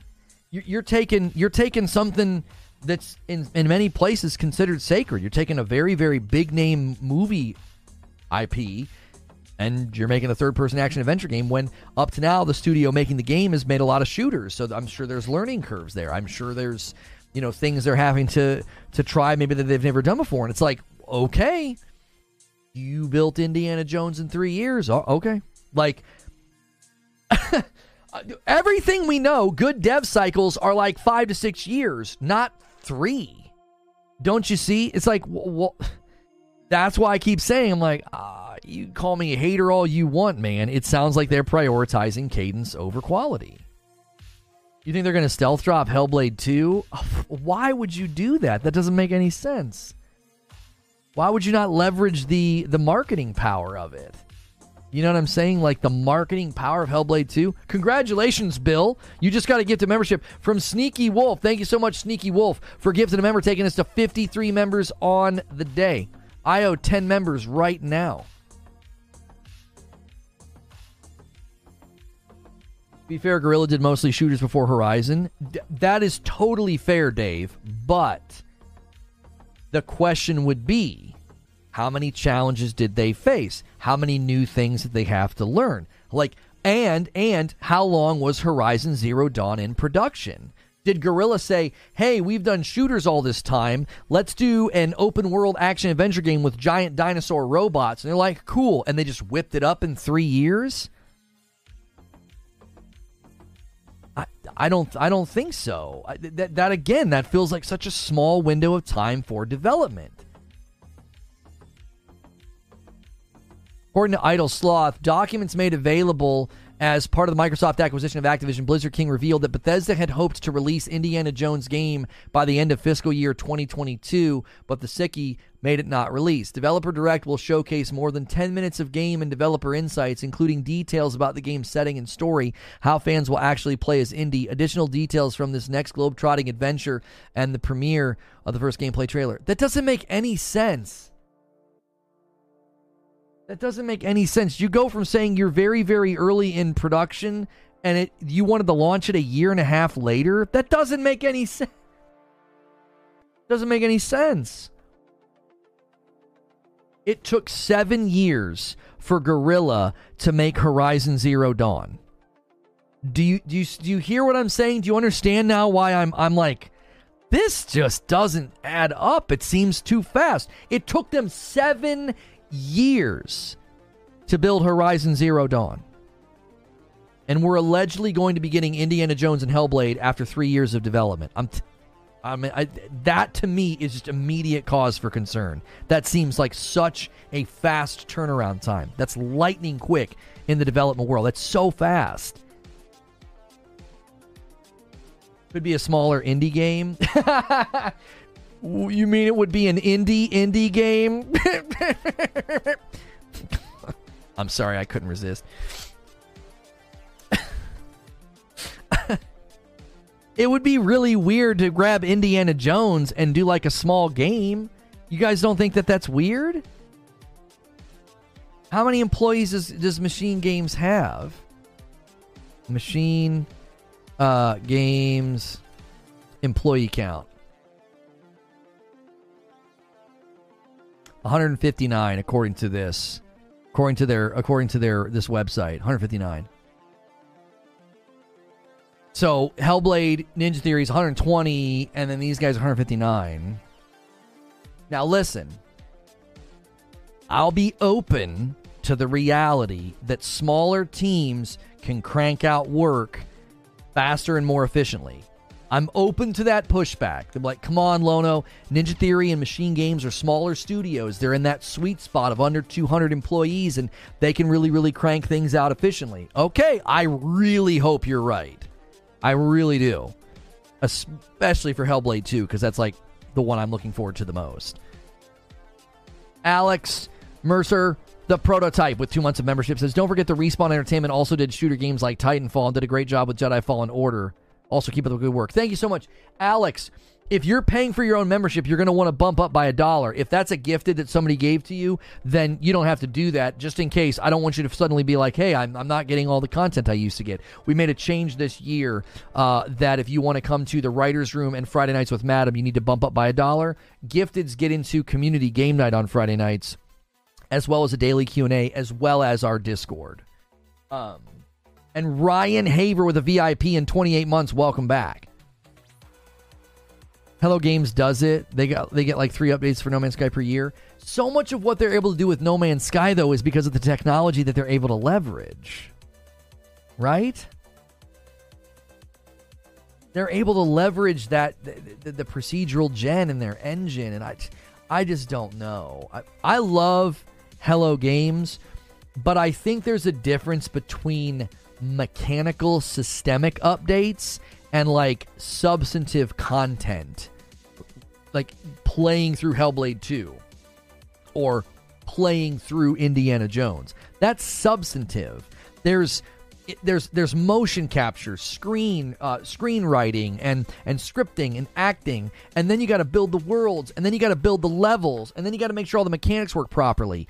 Hello Games built a sandbox, and they add things to the sandbox. Substantive things, for sure, but they're not doing all of those other things. I just think it's not... Everybody keeps bringing up Hello Games. I'm like, you understand that what they do to No Man's Sky is vastly different than building an entirely new game, like Indiana Jones.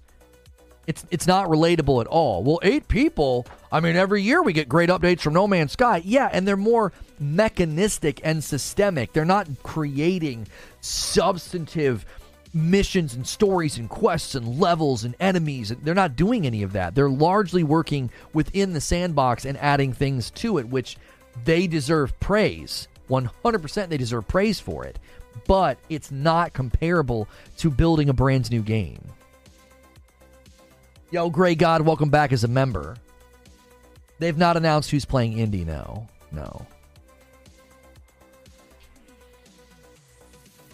I'm not confident that about a game being made by the same people that made Wolfenstein Youngblood. That was a very bad game. Wait, was that them? I know they made some of the Wolfensteins. Is that one of the ones they made? Because that one did get a lot of it got beat up pretty bad. I thought that one had like a rush development cycle or something. Publisher was Bethesda. Developer was Machine Games, Arcane Studios, and Panic Button Games. I'm not going to hang that around. I'm not going to hang that around them. No. It does have pretty bad, yeah. Yeah, Arcane Leon actually helped with that one too, which that's surprising. That's really surprising. I wonder what happened with that game. That feels kind of weird to me. That feels really weird. Both Machine Games and Arcane Leon made that game. That game got bad scores. Angry Pete says, Hellblade was short, but you still love it. Lono, if they made a quality game with a good story, it doesn't necessarily have to be 60 hours long. Okay, Angry Pete, that's 100% fair pushback on Hellblade 2, but they said that it was going to make the first game look like a little indie title. These guys talking a big game. They're talking about their game, you know, like it's gonna be something. It's gonna do something. I mean, to me, that doesn't mean that the length of the game has to be incredible. And listen, I'll be honest. I have been praising shorter games. So if Hellblade 2 lands in like the 15-hour mark and Indiana Jones lands in the 15 to 20-hour mark, I'll be like, that's great. It'll be 5 to 7 hours. I don't think it'll be that short. I think it'll at least land above 10 hours. Maybe my expectations are wrong, but I would imagine it's going to be longer than the first game. How long does the first one take to complete? I've played it so many times, but I never set a stopwatch. Time to complete.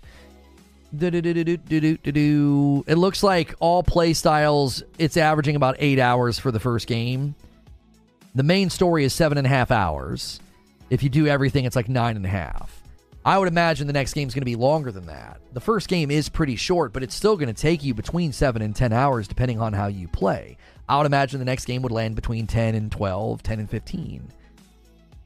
And I'm fine with that. So that's fair pushback on Hellblade, and maybe that's fair pushback on Indiana Jones. It's like, listen, man, people are really celebrating shorter games now. We don't need 5 and 6 years. You can build a shorter, more consumable game in 3 to 4, and then it does just as well.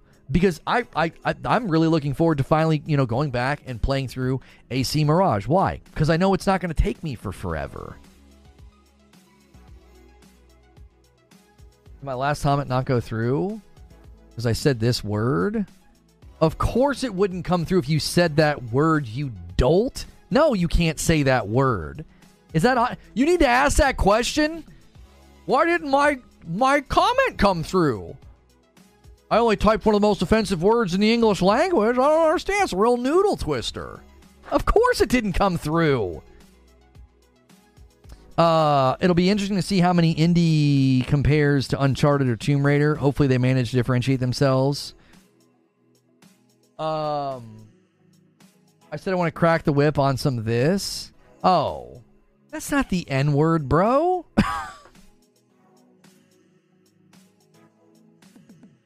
You are aware there's another word that we refer to as that, right? And it's not that word.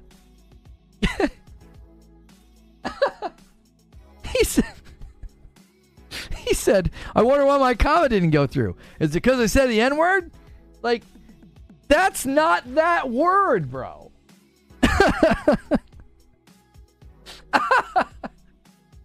Oh my gosh.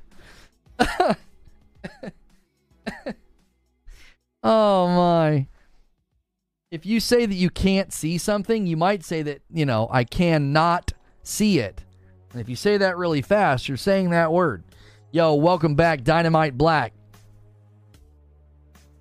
Oh. I so know that. It was hilarious. Yeah, I was like, what in the heck's going on? he set us up. Yeah, he totally did. He had us in the first half. Right? I got to admit it. He had us in the first half. I got to believe in a small dev to make games to make like Lethal Company, for example. Okay.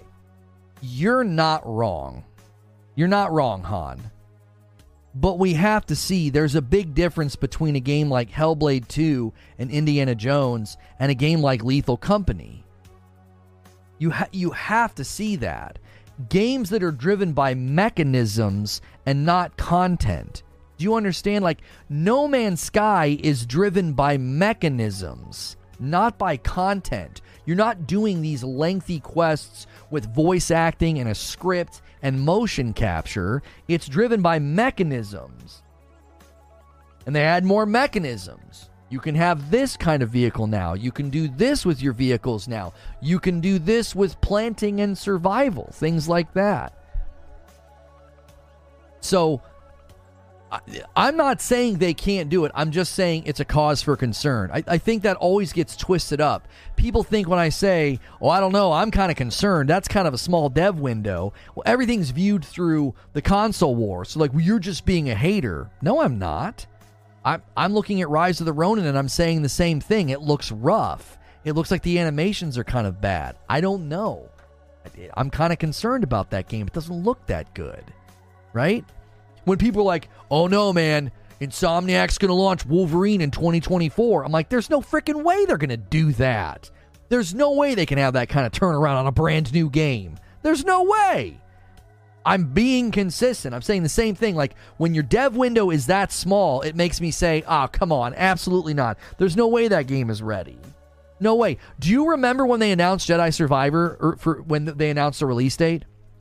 Do you remember what my response was? I was shocked. I was like, how are they doing that? It felt like it was out of nowhere. I was like, that fast? I was like, okay. Gee, it's almost as if there are rhythms to making games. There's length of time required for a game to land and be at quality. And it ain't 3 years. It ain't 3 years. What was the time between those two, by the way? Jedi Fallen Order release date. 2019. November of 2019. You're practically into 2020. Do you see why I was concerned about that release date? I was like, that seems really fast. So they built the sequel in 2020, 2021, and 2022. And then they released the game in early 2023. Look at the coincidence. 1, 2, 3. Wow. It's almost like 3 years isn't enough time. I said the same thing. I was like, how is Jedi Survivor already coming out? I was like, it's only been 3 years. That seems crazy to me. I was right. It wasn't ready. It needed easily another year to be polished and to land correctly. What would that have been? That would have been a 4-year dev cycle. Now, a 4-year dev cycle on Jedi Survivor makes perfectly good sense to me because you're using existing assets. So you get to skip a lot of steps, right? Spider-Man 2 was 3 years. It's possible. Yeah. Hazard me a guess, Paul, on why Insomniac was able to do that with Spider-Man 2. You already know the answer. You're way too plugged in and way too smart. You know. 2020 doesn't even count. Yeah, people lost a ton of development time in 2020. It's like, how is this even happening? How did you even make these games? Like, of course Spider-Man 2 came out in 3 years' time because they had a map already built. They had mechanics and enemies, and they had lots of things already built. So they were able to go from Spider-Man 1 to Spider-Man 2 significantly easier. That's why I kept telling people, I was like, guys, there's no way Wolverine's coming out in 2024. You're misunderstanding the cadence of Insomniac games. So much of it was because of the base game of Spider-Man 1. We got Miles Morales really quickly. We got Spider-Man 2 faster than seemed possible. Why? They built off of the first game. So when I look at Hellblade 2, I don't think their plan is to largely build off of the first game's areas. It's all new areas, new enemies. Now, yes, you've got the character models in the animation sets to iterate upon within the engine, but you don't have like, well, yeah, we're going to be in the same map. That's the concern that I have. And then Indiana Jones is a brand new IP built in 3 years. I think it's fair to be concerned. That's not hate. That's not saying it's going to be bad. I actually talk about how Jedi Survivor is a great game that came out too early. And I don't want to see that with other games. If Hellblade 2 is a great game that comes out too early, if Indiana Jones is a great game that comes out too early, guess what? Then it's not on the devs. It's not. I will fault Xbox for that. I won't even hesitate. If either of those games come out and it's clear they're not ready, there's only one person to blame. The leadership at Xbox. You would say, why would you do this? These games aren't ready. Forza Motorsport wasn't ready. Do you remember last year at the Developer Direct when there wasn't a release date for Forza Motorsport? What did I say? I said, well, that's kind of concerning. Your game is allegedly supposed to be coming the first half of 2023, according to your showcase last year, and you don't have a release date? It's allegedly coming in the next 5 months, and you don't have a release date? Gee, it was almost like, that's kind of concerning. And what happened? It got delayed into the second half of the year, missing features, graphical degradation from whenever they first showed it, and, features and tracks are coming later. The game wasn't ready. There's always signs of this. You just have to look. Jedi Survivor, same deal. It's not difficult. It's not difficult. It's, oh, wow, that seems a little crazy fast. Turnaround time. How are they going to do that? Sure enough, Jedi Survivor launched before it was supposed to. I don't know if it's going to be another Tomb Raider Saint-ism. Indiana Jones is going to be an action-adventure game about Indiana Jones. So I'm sure it will have similarities to Tomb Raider and Uncharted, but we have to be honest about something. Tomb Raider and Uncharted are very, very inspired by Indiana Jones. You can't blame the source material for being similar to the games that were inspired by it. Like, that wouldn't be fair. They have a lot of the World War stuff from Wolfenstein they could use. A lot of reused assets with stone and such as well. And it's all set in the World War times, vehicles and all. I mean, that makes sense, Butters. Butters makes a good point. Indiana Jones development could have been expedited by the fact that they have a lot of assets from Wolfenstein that translate right into Indiana Jones. World War II vehicles and weapons and character models. If you're dealing with Germans, because Indiana Jones deals with the Germans, you know what I'm talking about, the Germans. He deals with them in the movie, so it's apparently a platformer? What? Hang on a minute. It's an action-adventure that puts... I guess a platformer can be action-adventure. Where did you hear that? Where did you hear that Indiana Jones is a platformer? What is it going to be like Pitfall? They won't do Germans. This won't be anything World War. How do you know that? Oh, there's a rumor that it's a platformer. Well, you could build that in 3 years.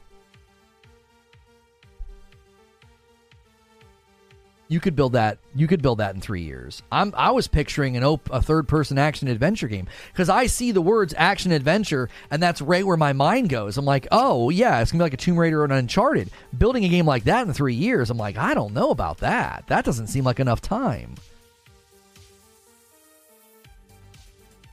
Uncharted is a platformer too, though. It's just action-adventure. Who would ever describe Uncharted as a platformer? Huh?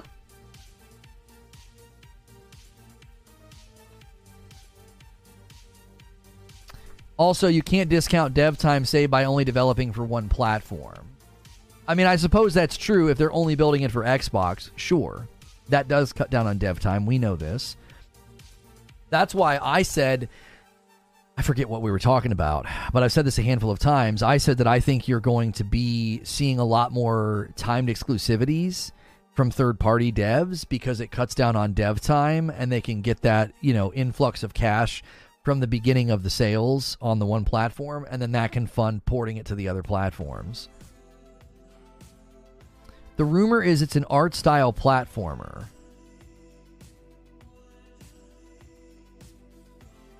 I mean, I would be fully in support of that if it's like a Metroidvania, because he's got a whip, you know what I'm saying? Let's get that Castlevania vibe going.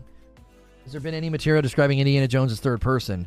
No. I mean, even this blog post says it's an upcoming game. It's an action-adventure that puts players in the leather jacket of the legendary archaeologist. There's going to be 10 minutes of game and developer insights, including details about the game setting and story, how fans will play as Indy, additional details from this globe-trotting adventure, and the premise of the first gameplay trailer. We will see gameplay. We will know in 9 days.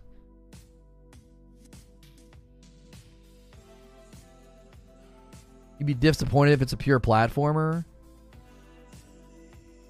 Yeah, when I hear platformer, I think of like games where it's a platformer, like Mario. Aaron knows. He's saying.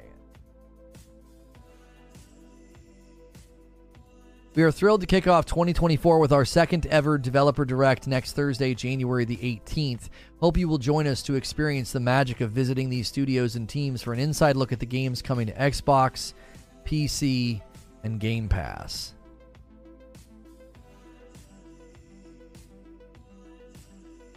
Why is he saying he knows?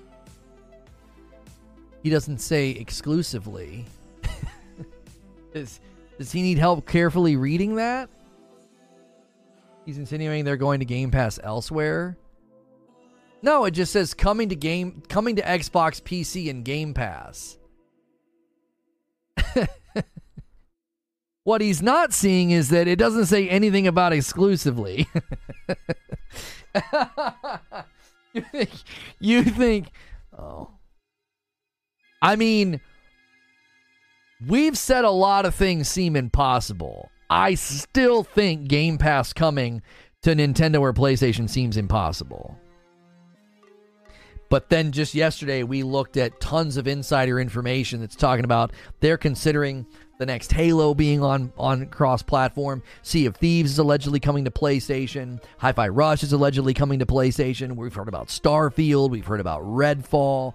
We're hearing Doom might be coming to PlayStation as a multi-plat with an X release. So I don't know. The idea that Game Pass, hey, somebody ordered some coffee like 24 minutes ago. Thank you so much. Your first name starts with D. 6 bags of Frickmas. Oh my word, that's a lot of coffee. Thank you very, very much. Listen, I like to show off the website every now and again. If you guys are coffee drinkers and you've never tried our coffee, you really should head over to reforgeroast.com. We have a dark roast, a light roast, and our holiday blend is the Frickmas blend. All of the flavor profiles are available here, and all of our coffees feature both balanced or low acidity, and you can shop and go to bundles. You can try all three in the triple threat, or you can do best of both worlds, or if you prefer, you can just buy them separate by themselves if there's one that you know you're going to like. And you can see there the reviews are on the individual coffee flavors, not on like the bundles. So you can see what our folks think that have ordered it down below. If you click reviews, you can see what everybody says about the coffee. So be sure to check out reforgeroast.com. That is not a sponsor, by the way. My wife and kiddos bag that up and ship it to you with thank you notes. It's a small business, basically, that you're supporting. It is our property. It's a property of Reforge Gaming. So thank you guys so much for supporting that, all you coffee drinkers out there. Yes, you are late to that, Talica.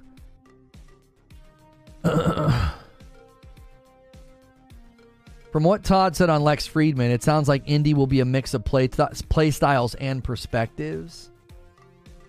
I'm open to whatever, because I love platformers, I love Metroidvanias, but I also love open-world action-adventure games. I do. I love Ori and the Blind Forest, Will-o'-the-Wisps, Hollow Knight, Sundered. Those are all great platformers. I also love Uncharted, Tomb Raider, Spider-Man, Ghost of Tsushima, like open-world action-adventure games. Like, I'm open to whatever. The coffee's also on Game Pass. No, the coffee is not on Game Pass. I want to make money on it, Brooklyn. I'm not giving it away. Kill the Justice League previews aren't promising at all. I'm seeing mixed responses. I kept telling people that I think it was going to be fun. A couple of the previews I saw said they were surprised by how fun it was, but a lot of them are saying it just doesn't. It really comes down to it's going to be just like Liza P. I think the negative reviews are going to be driven by largely, same with Avatar. They're largely going to be driven by like, well, it's not what I wanted, so it's bad. Right? It's not what I wanted, so it's bad. Instead of being like, well, this is what they set out to build, let me judge it within that category. I think that's going to be one of the biggest problems with that game, is that everybody wanted something different from them, and that's why the game is going to be judged against that. Newer Tomb Raider games are more like Uncharted. OG Tomb Raider had more of platformer mechanics. That's true. I will admit that there is a blend between, but like when I think of Uncharted, like I don't think of it as a platformer, I think of it as an open world action adventure game that has platforming in it, sure. Lies be getting good praise, though. Look at the review scores when you go aggregate on OpenCritic or Metacritic. It didn't do that well. And then you go look at Steam and PlayStation, it did incredible. Liza P did markedly better when you look at what the people... when you look at the reviewers, the players, it did way better. $5 super chat tip from Sneaky Wolf.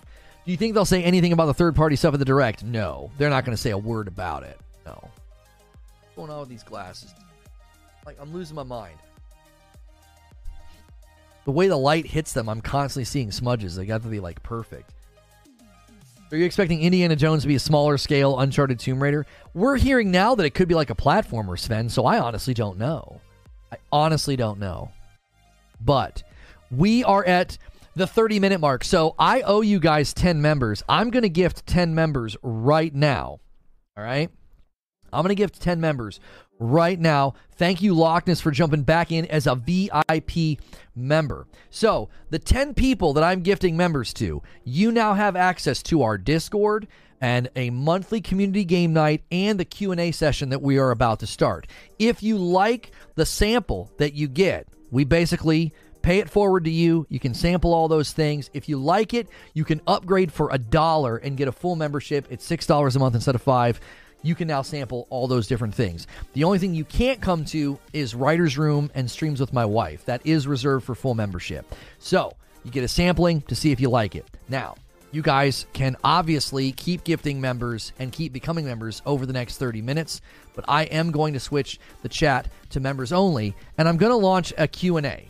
All right? This is your opportunity to ask me questions as a member, and we do call it Gaming AMA. You can ask me anything about gaming, but given the topic, if you guys want to ask about first-party games coming to PlayStation, if you want to ask about the future of Xbox, if you want to ask about the Xbox Direct, we got off on Hellblade and we got off on Indiana Jones, but that's totally fine because that's within the confines of the topic being Xbox and their first-party games. So I did not try to like keep us off of those topics. We already did a developer direct stream earlier this week, so I did not feel the need to like protect another show. Now we are going to co-stream and watch the developer direct when it happens.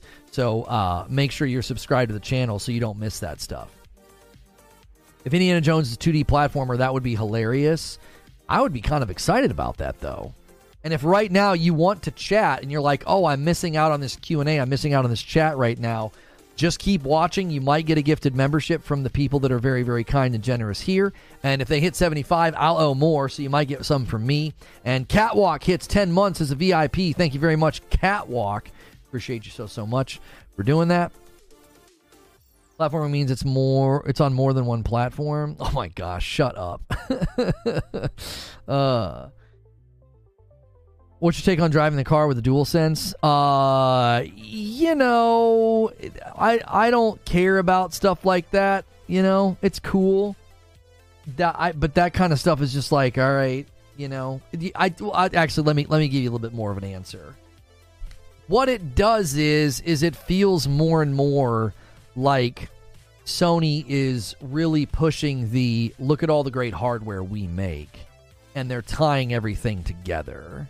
Like, that's what it feels like to me, is they're wrapping all that up with a nice bow. Like when you have like a controller and a car interacting with each other, that was kind of my take on it, was that they're continuing to kind of create this ecosystem, this culture around their stuff, if that makes sense. So imagine getting stick drift. Yeah, that would be really dangerous if you got stick drift. One of my DualSense controllers now has stick drift. The black, we have a black controller. I've got 2 white controllers, the God of War Ragnarok controller, the Spider-Man controller, and I think the black one was the one I used the most in the early days. So it kind of makes sense because the white one, I liked it, but I thought the black one just looked cooler with the lights and everything. D Dizzle jumping back in with 28 months and a VIP. What happens if the battery dies? Well, battery wouldn't die because it would be pulling power from the car, but I know you're being silly. Yeah, it would that wouldn't be the case. So, all right, let me take a look here at the questions being submitted. Do you think we'll see Fallout 3 remastered at the Direct? No, but I think there will be a shadow drop at the Direct, whether it's Kiln or maybe Towerborn was doing a looky-loo on Twitter when they said, "Oh, we're gonna, our game's coming later this year." It's possible they were tricking us. There's also 33 Immortals, so I do think we get a surprise drop, whether it's a shadow drop at the event or like a week later. I still kind of feel like that's in the spirit of a shadow drop, like, hey, you can play this next week. I think we'll get something like that, some kind of a surprise. I think the surprise of the event is going to be Indiana Jones saying, oh yeah, we're releasing this year. That's bonkers to me. Like, I think that's bonkers. So CES started yesterday. Yeah, I didn't really watch any of it. I was at dinner and hanging out with my kids and building Lego sets with them, down here in their library. And I was doing that yesterday. I try not to do much in the evenings with work. I try to be locked in with the kids. Yo, Louis Love, welcome back as a member. Enjoy that green badge. 4 months for Wolf Saints. What's up, Lono? How you doing? I'm good. Wolf Saints, if you're paying for your own membership, you need to bump up by $1 or you're going to be missing out on some of the content that you used to enjoy. We had to restructure some things. If you are, in fact, getting 4 months of memberships and it is gifted from somebody else, just make sure and say thank you to the person that did that and then let them know you appreciate that, and you still get access to the Discord as well as this Q&A that we're doing right now, as well as a monthly community game night. And you guys have already pushed the line again today, and we appreciate that so much for you doing that. We are currently at 2,300 members. If we hit 2,500, you'll get an extra community game night. We will do that this Friday. And if you hit the stretch goal, we're going to pick a fighting game, and you can beat me up. I hate fighting games. The Cisco with a members-only Q&A here says, did people just not believe Satya Nadella when he spoke about not liking exclusives? This is something like I kind of touched on in the monologue. When you're beholden to a narrative, you have to twist everything to fit the narrative. When you're not beholden to a narrative, you just say, he said they don't really like exclusives. The CFO said that first-party titles, more and more, you're going to see this change of strategy of they're going to start landing on competing platforms like PlayStation and Nintendo. That came on the heels of Phil Spencer telling Famitsu that he views Nintendo and PlayStation as the the Xbox community. You just start to put those things together and say, man, it really seems like Microsoft and Xbox are going to change strategy and use all this property that they just bought for a ton of money and start selling it everywhere. Phil Spencer told Famitsu he really started seeing things differently because of Minecraft. Minecraft was the catalyst. So it's like, when you're beholden to a narrative, what do? No. Satya was just saying that. Satya's not in charge, which is hilarious to say. Yeah, he's not in charge. Sure. And then when the CFO says what he says, no. No, the CFO is talking about Activision Blizzard titles only. Look. And they try and do this like breakdown of like his answers, and it's like, oh yeah, he's talking about ABK only. Okay. They have to twist everything. You got to bend everything. Everything is subservient to the narrative. Everything's fine. The house is blowing up and on fire behind the guy. That meme. Everything's fine. They're not going to put first-party games on this. Like, we go from people saying, no, first-party games aren't going to PlayStation, that's just copium, to saying, well, this seems to be the strategy going forward. Well, at least they'll make more money. Like that. You almost can't snap your fingers fast enough, just how fast the narrative changes. Just like that. It's, oh no, this is copium. You ponies are port begging to, yeah, I guess this is happening. Well, you know, joke's on you. They're going to make more money. What the, what? What? That's subservience to a narrative. It's not facts-based. It's not good faith. It isn't. It's subservience to a narrative. You're always bending everything to that narrative. And here's the thing. Honesty and facts-based content is future-proof. You want to future-proof your content? Just be honest. Just base everything in fact. You want to know why? Because you can always make a video saying, I was wrong. I was right. I told you so. I got that one wrong. We called that one. We said that was coming. Oh, no. Yeah, I got that one wrong. I was wrong about that. That's future-proof, dude. That's future-proof. You never have to worry. It's never like, oh, no, what's going to happen if the narrative that I was committed to starts to unravel and not take place, and the, loyal viewers that I fostered around tribalistic nonsense and console warring, well, now I have to diminish that and act like that's not a big deal, that we completely lost this fight. Brother, your content's future-proof if you latch on to honesty and integrity and just giving people the facts. Like, it's so much easier to just do it that way. That's why all last year it was just like, I was just maybe a little bit too bold, maybe a little bit too brash, because I was just like, I'm just telling you the facts. These are the facts. And this is what I think in light of the facts. And calling me names, like, that doesn't achieve anything. Again, I was probably a little bit too brash last year. I really leaned into the idea that I knew I could put a clip on Twitter, or I knew I could say something and get a zinger in, and I knew I could stoke those fires. Admittedly, I didn't handle 2023 perfectly. I'm trying to be more, charitable, more, hey man, I see where you're coming from. That's why we structured the show in the way that we have. We're modeling accuracy, empathy, and honesty. I accurately report the facts. I empathetically try to understand why people are reacting the way that they're reacting. And then I honestly tell you what I think. You get all three. Accuracy, empathy, and honesty. Those are the three pillars of what we do here. Every monologue is structured around those three pillars. And that is future-proof content. You never have to go back and be like, well, now I got to bend and twist things and shade things and spin things because, oh man, this isn't lining up with the narrative that I was beholden to. I don't ever have to do that. Like, no, I just told you what was going on. And then I told you what people were saying. And then I told you what I thought. That's future-proof. People are learning a hard lesson. They're learning a hard lesson. And when you are beholden to a brand and a narrative, I think you're less interesting because I don't really know what you think. And secondly, you're taking a huge gamble and a huge risk because if things don't pan out the way they're supposed to, then what are you going to do? So, next question. I'm getting down off the soapbox. Next question. You hear about the Spider-Man 2 stolen code being used to make it playable on PC. I did not hear about that.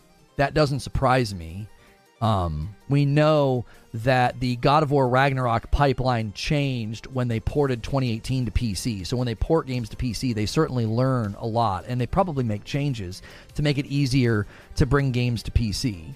And we also know, according to the Insomniac leaks, that as they want to interweave online aspects, live service aspects into their games are going to start landing like day and date on PC in like 2029, 2030, things like that. So, let's see here. Shooter Forever. What do you think about the rumors about Horizon MMO being PC and mobile only? I haven't heard those rumors yet. That sounds insane to me. That I can't think of a reason why you would do that. Number one, I understand the inclusion of mobile, but PC and mobile only doesn't make any sense to me. Horizon as a game would not have the strongest of traction on PC as much as it would on the PlayStation. If you look at that image, do I still have that image loaded in here? No, shoot, I don't. I had an image where we looked, it was all the sales of like first party games.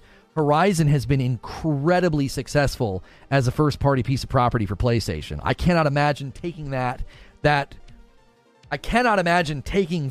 property, that brand, and not having it on PlayStation. That doesn't make any business sense whatsoever. So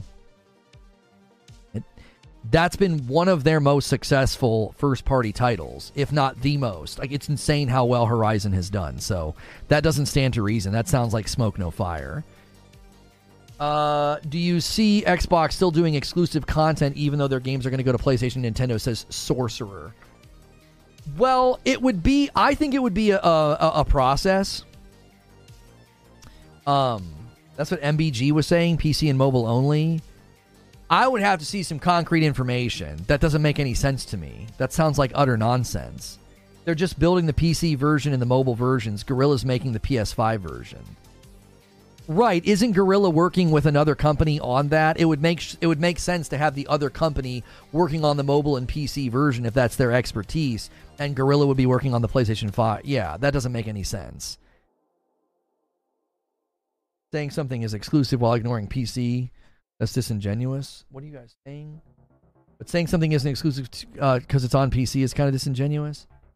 Well, we understand when someone says exclusive for Xbox, we all understand that includes PC. We're saying console exclusive. You don't need to be pedantic and force somebody to say console exclusive every time. If a game is exclusive to Xbox, yes, it comes on PC, but we know what we mean when we say that. There's communication is about having understanding. And when someone says that's an Xbox exclusive, you don't need to be like, well, actually, it also launches on PC. Like, you don't need to do that. Like, that's not necessary. We all know what that means when it's stated. It's a console exclusive. So, to Sorcerer's question, I think it would be a slow process.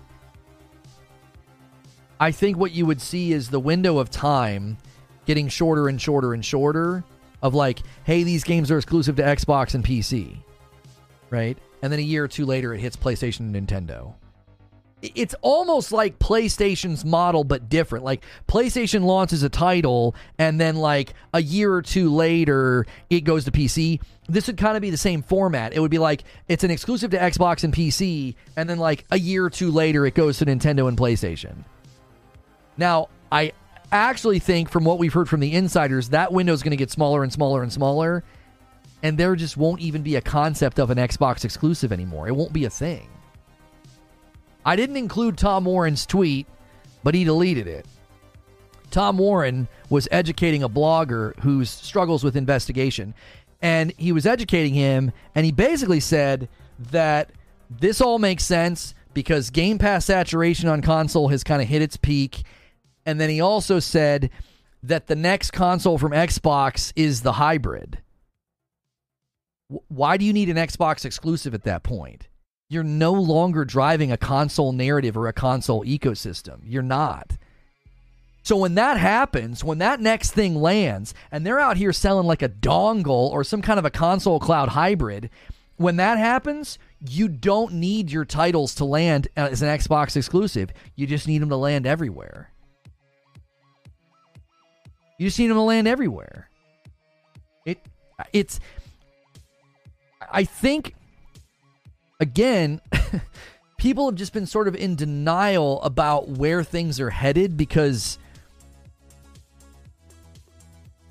the reason I can empathize with people is because I kind of don't want it to happen either. I wanted Xbox to come out swinging with the Series X. I wanted them to come out swinging with performance and power. I wanted them to come out swinging with first party and a crazy winning Halo and like just absolutely crush it this generation. And they didn't do that, okay?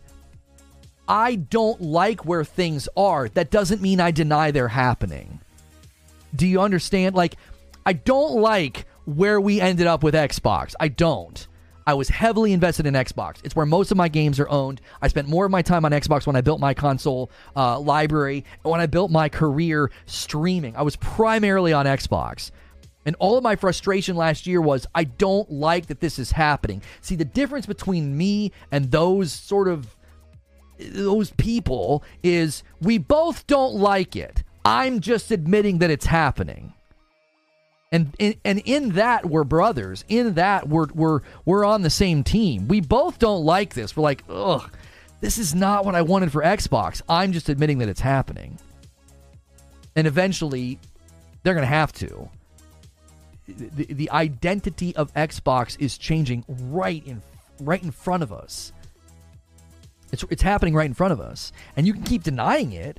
And you can keep saying, no. Xbox going to be king this year. Xbox going to kick the crap out of PlayStation.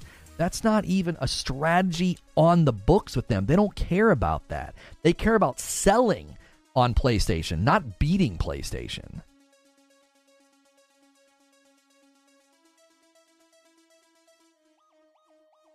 So, I hope some people can sense there's camaraderie to be had here. I've never been your enemy. So many of you are hate watching right now, and you spit in my face all last year. You made efforts, and still some of you make efforts to damage my business and hurt me, and you want to encourage people to not watch me. I hope you can sense it, like, I've been on your team the whole time. I've been saying, this is not good. This isn't where we want it to go. They're going to become like a publisher. They're not going to prioritize console.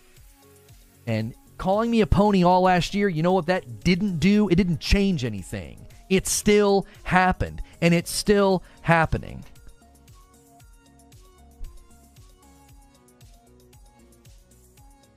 So, clip that. Let's see. MTO says, do you think that we likely see the rumored Banjo-Kazooie game this June on Xbox conference? Too soon or skeptical? I mean, I'll be kind of surprised if they do anything with Banjo-Kazooie. It's just like the Jack and Daxter stuff with PlayStation. I just don't think those games have pull anymore. So I really don't know. I really don't know. EDM Wolf says, what has been your favorite game release of 2023 or any platform? Also, thank you so much for the gifted member. You are welcome, EDM Wolf. I hope you like sampling the Discord and the content in this Q&A session. And again, if you like it, you can pick up the membership on your own. You can upgrade for $1. So, my favorite release last year was a very close tie between Spider-Man 2 and Jedi Fallen Order. Jedi Survivor. I would have picked Jedi Survivor if it launched in a better state. I ended up picking Spider-Man 2 because I just couldn't give it to Jedi Survivor on principle alone. But those were like my two top games last year. Loved them. Lone Wolf says there's speculation that either Oblivion Remaster or Fallout Remaster are coming out this year. Which of those do you think comes out, assuming that they're real? Which one do you want more? Well, I entered Fallout with Fallout 4, so I don't have a strong interest in either of those titles. I don't have a strong interest in either of those titles. I'm trying to pick between the two. I would probably go with Fallout because of the game type. I'd probably be more interested in that because of the game type. But I just never really played those. There's a lot of titles I didn't play. I was never in the PlayStation ecosystem, so I missed out on like Metal Gear Solid. I missed out on all of the Uncharted's, and then I played 4 and loved it. So that's why I remember I was in shock when I started getting called a Sony pony. I was like, what on earth? I was like, a Sony pony? I was like, what the frick? I was like, I'm an Xbox guy. What is going on? I've never been deep into a lot of those games. So, yeah. We'll see. JC's asking for 54 more likes. Guys, we got 9 minutes. If you guys want to drop 20 more members, That'll make me give 5 more. Let's get 25 more people in here to sample the Q&A and to sample the Discord. A $5 tip from Bold Alpha Wolfpack says, imagine PlayStation putting out a report that the top 3 bought and played games on PlayStation are all Xbox games year in, year out. Xbox is sending in the Trojan horse. You're the second person today to say that.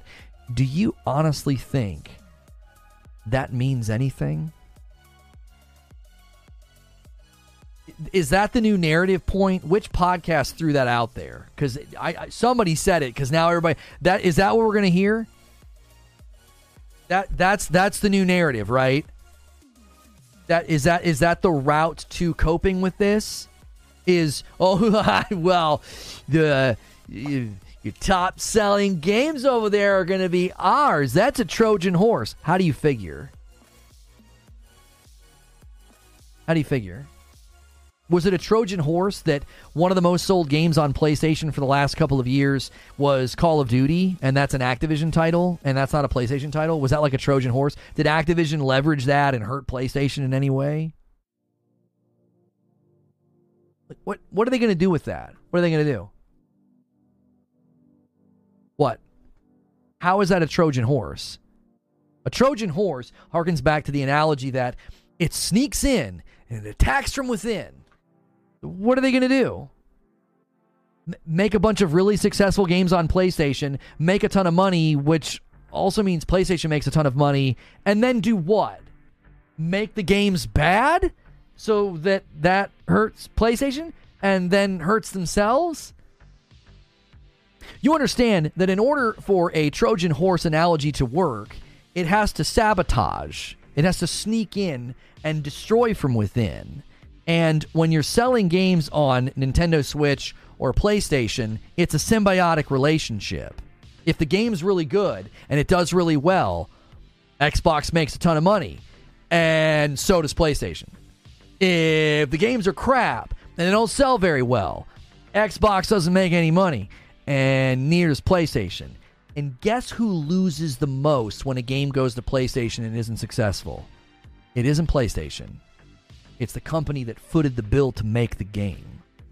So I don't understand this idea that that's a Trojan horse. That's got to be the weirdest way to turn this into a win I think I've ever seen. Like, oh yeah, but we're going to make more money than them over there. Okay, McDonald's probably makes more money than Wendy's. Have you ever celebrated that? What? When we go to earnings reports and celebrate, is that what we're going to do now? I thought this was about games. Like, all last year, my frustration was game quality. Where's all those performance promises for the Series X? Where's the investment in first party? Where's the investment in distribution of the Series X? I wasn't like, well, it's all fine because Microsoft makes tons of money. Microsoft's really wealthy. That never gave me comfort. I was never like, no, it's fine. It's fine that all the things I wanted from Xbox didn't happen, but Microsoft made tons of money. Who cares about that? Now, we look at sales reports of the PlayStation 3-1 over Xbox, not because we're pocket watching, but because that's where the market will go. That's market analysis. That's like, oh man, games are going to go there. Developers are going to go there.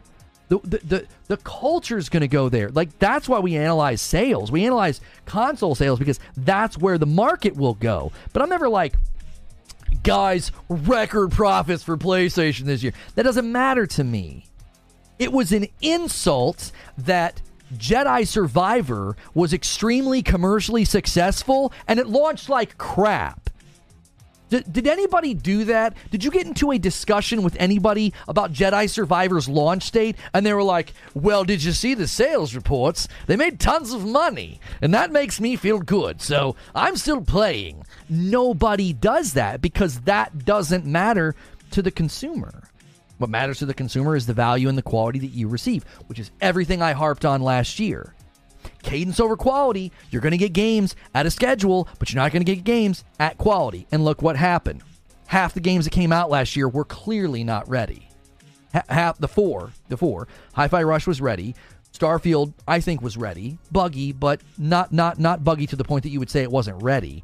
And then Redfall and Forza Motorsport, we're clearly not ready. It's about quality and value. It's not about how much money the company makes. That was what always killed me in the Game Pass discussion. Well, they're making this much money every year off Game Pass. I don't care about that. It's not a sustainable business model. It isn't, and they're proving it. The reason you're putting first-party titles on other platforms is because Game Pass isn't sustainable. You can't just keep feeding it massive acquisition property and basically just giving it away to people. Yeah, $10 a month. Here's all this stuff that we spent billions on. That doesn't make any sense. It never made any sense. That's why anybody with basic business acumen was like, there is no way Microsoft buys all this property and just shovels it over to Game Pass, and that's their strategy. There's literally no way that's the strat. It was easy to predict what they were going to do because it's such basic business sense that if you buy that much property and you spend that much money, you're going to put the content everywhere. You're going to put the games everywhere to get return of investment. It's basic business sense. There was no tea leaves. There was no crystal ball to predict that. But you'll deny it, and you'll say, oh, it's never going to happen. There's no way. There's absolutely no way they're going to do that because that doesn't line up with the narrative. That's why it was pushed back against so strongly all last year, and even when the CFO said what he said. It was all pushed back on because it doesn't line up with the predetermined narrative. It wasn't pushed back on through logic, reason, or business argumentation, or even basic economics. It was always argued against from ideological positions of like, well, that'd be terrible for Xbox's identity and brand, so there's no way that they're doing that. It turns out that they are. I don't think you're getting information from Stephen Totillo and Jeff Grubb and all these other insiders. I don't think these are all misfires. I think these things are happening. These things are happening. I don't think you have this many insiders suddenly speaking out, and then you have games rated on an Australian website. I guarantee you, this is not a smoke, no fire situation. This is happening. And for those of us that saw it coming, we already went through the stages of frustration and irritation. The rest of y'all are just catching up.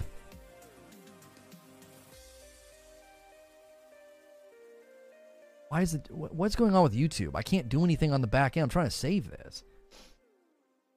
Their strategy is cloud mobile. Mobile makes up 50% of the market revenue.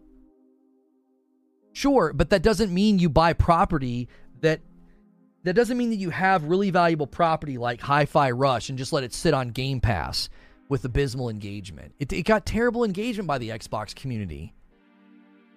It got terrible engagement. Why? You fostered an ecosystem of, you just keep giving it to me. Just feed me Seymour. And there's no investment. There's no money spent. So the players treat everything as disposable. Everything we said about dollar menu gaming is coming home to roost. And you can see it in Hi-Fi Rush's engagement. And that's why they're going to put it on other platforms. Because it's about money. It's not about giving you more games for nothing. And I got to end on that mic drop because we got to go over to this premiere. I got a premiere for you guys. This premiere is Hogwarts Legacy. Is there DLC coming? They recently did a Variety interview. If you want to come to this, click the link in chat. I'll also redirect you. Everybody can watch this video. Bum rush this video. Go over there and smash the like button. Smash the like button on this video as we end. We only need 40 more likes. Double check. Let's head over to this premiere. Let's head over to this premiere and see what's going on with Hogwarts Legacy DLC. I got a theory on why they haven't said anything yet.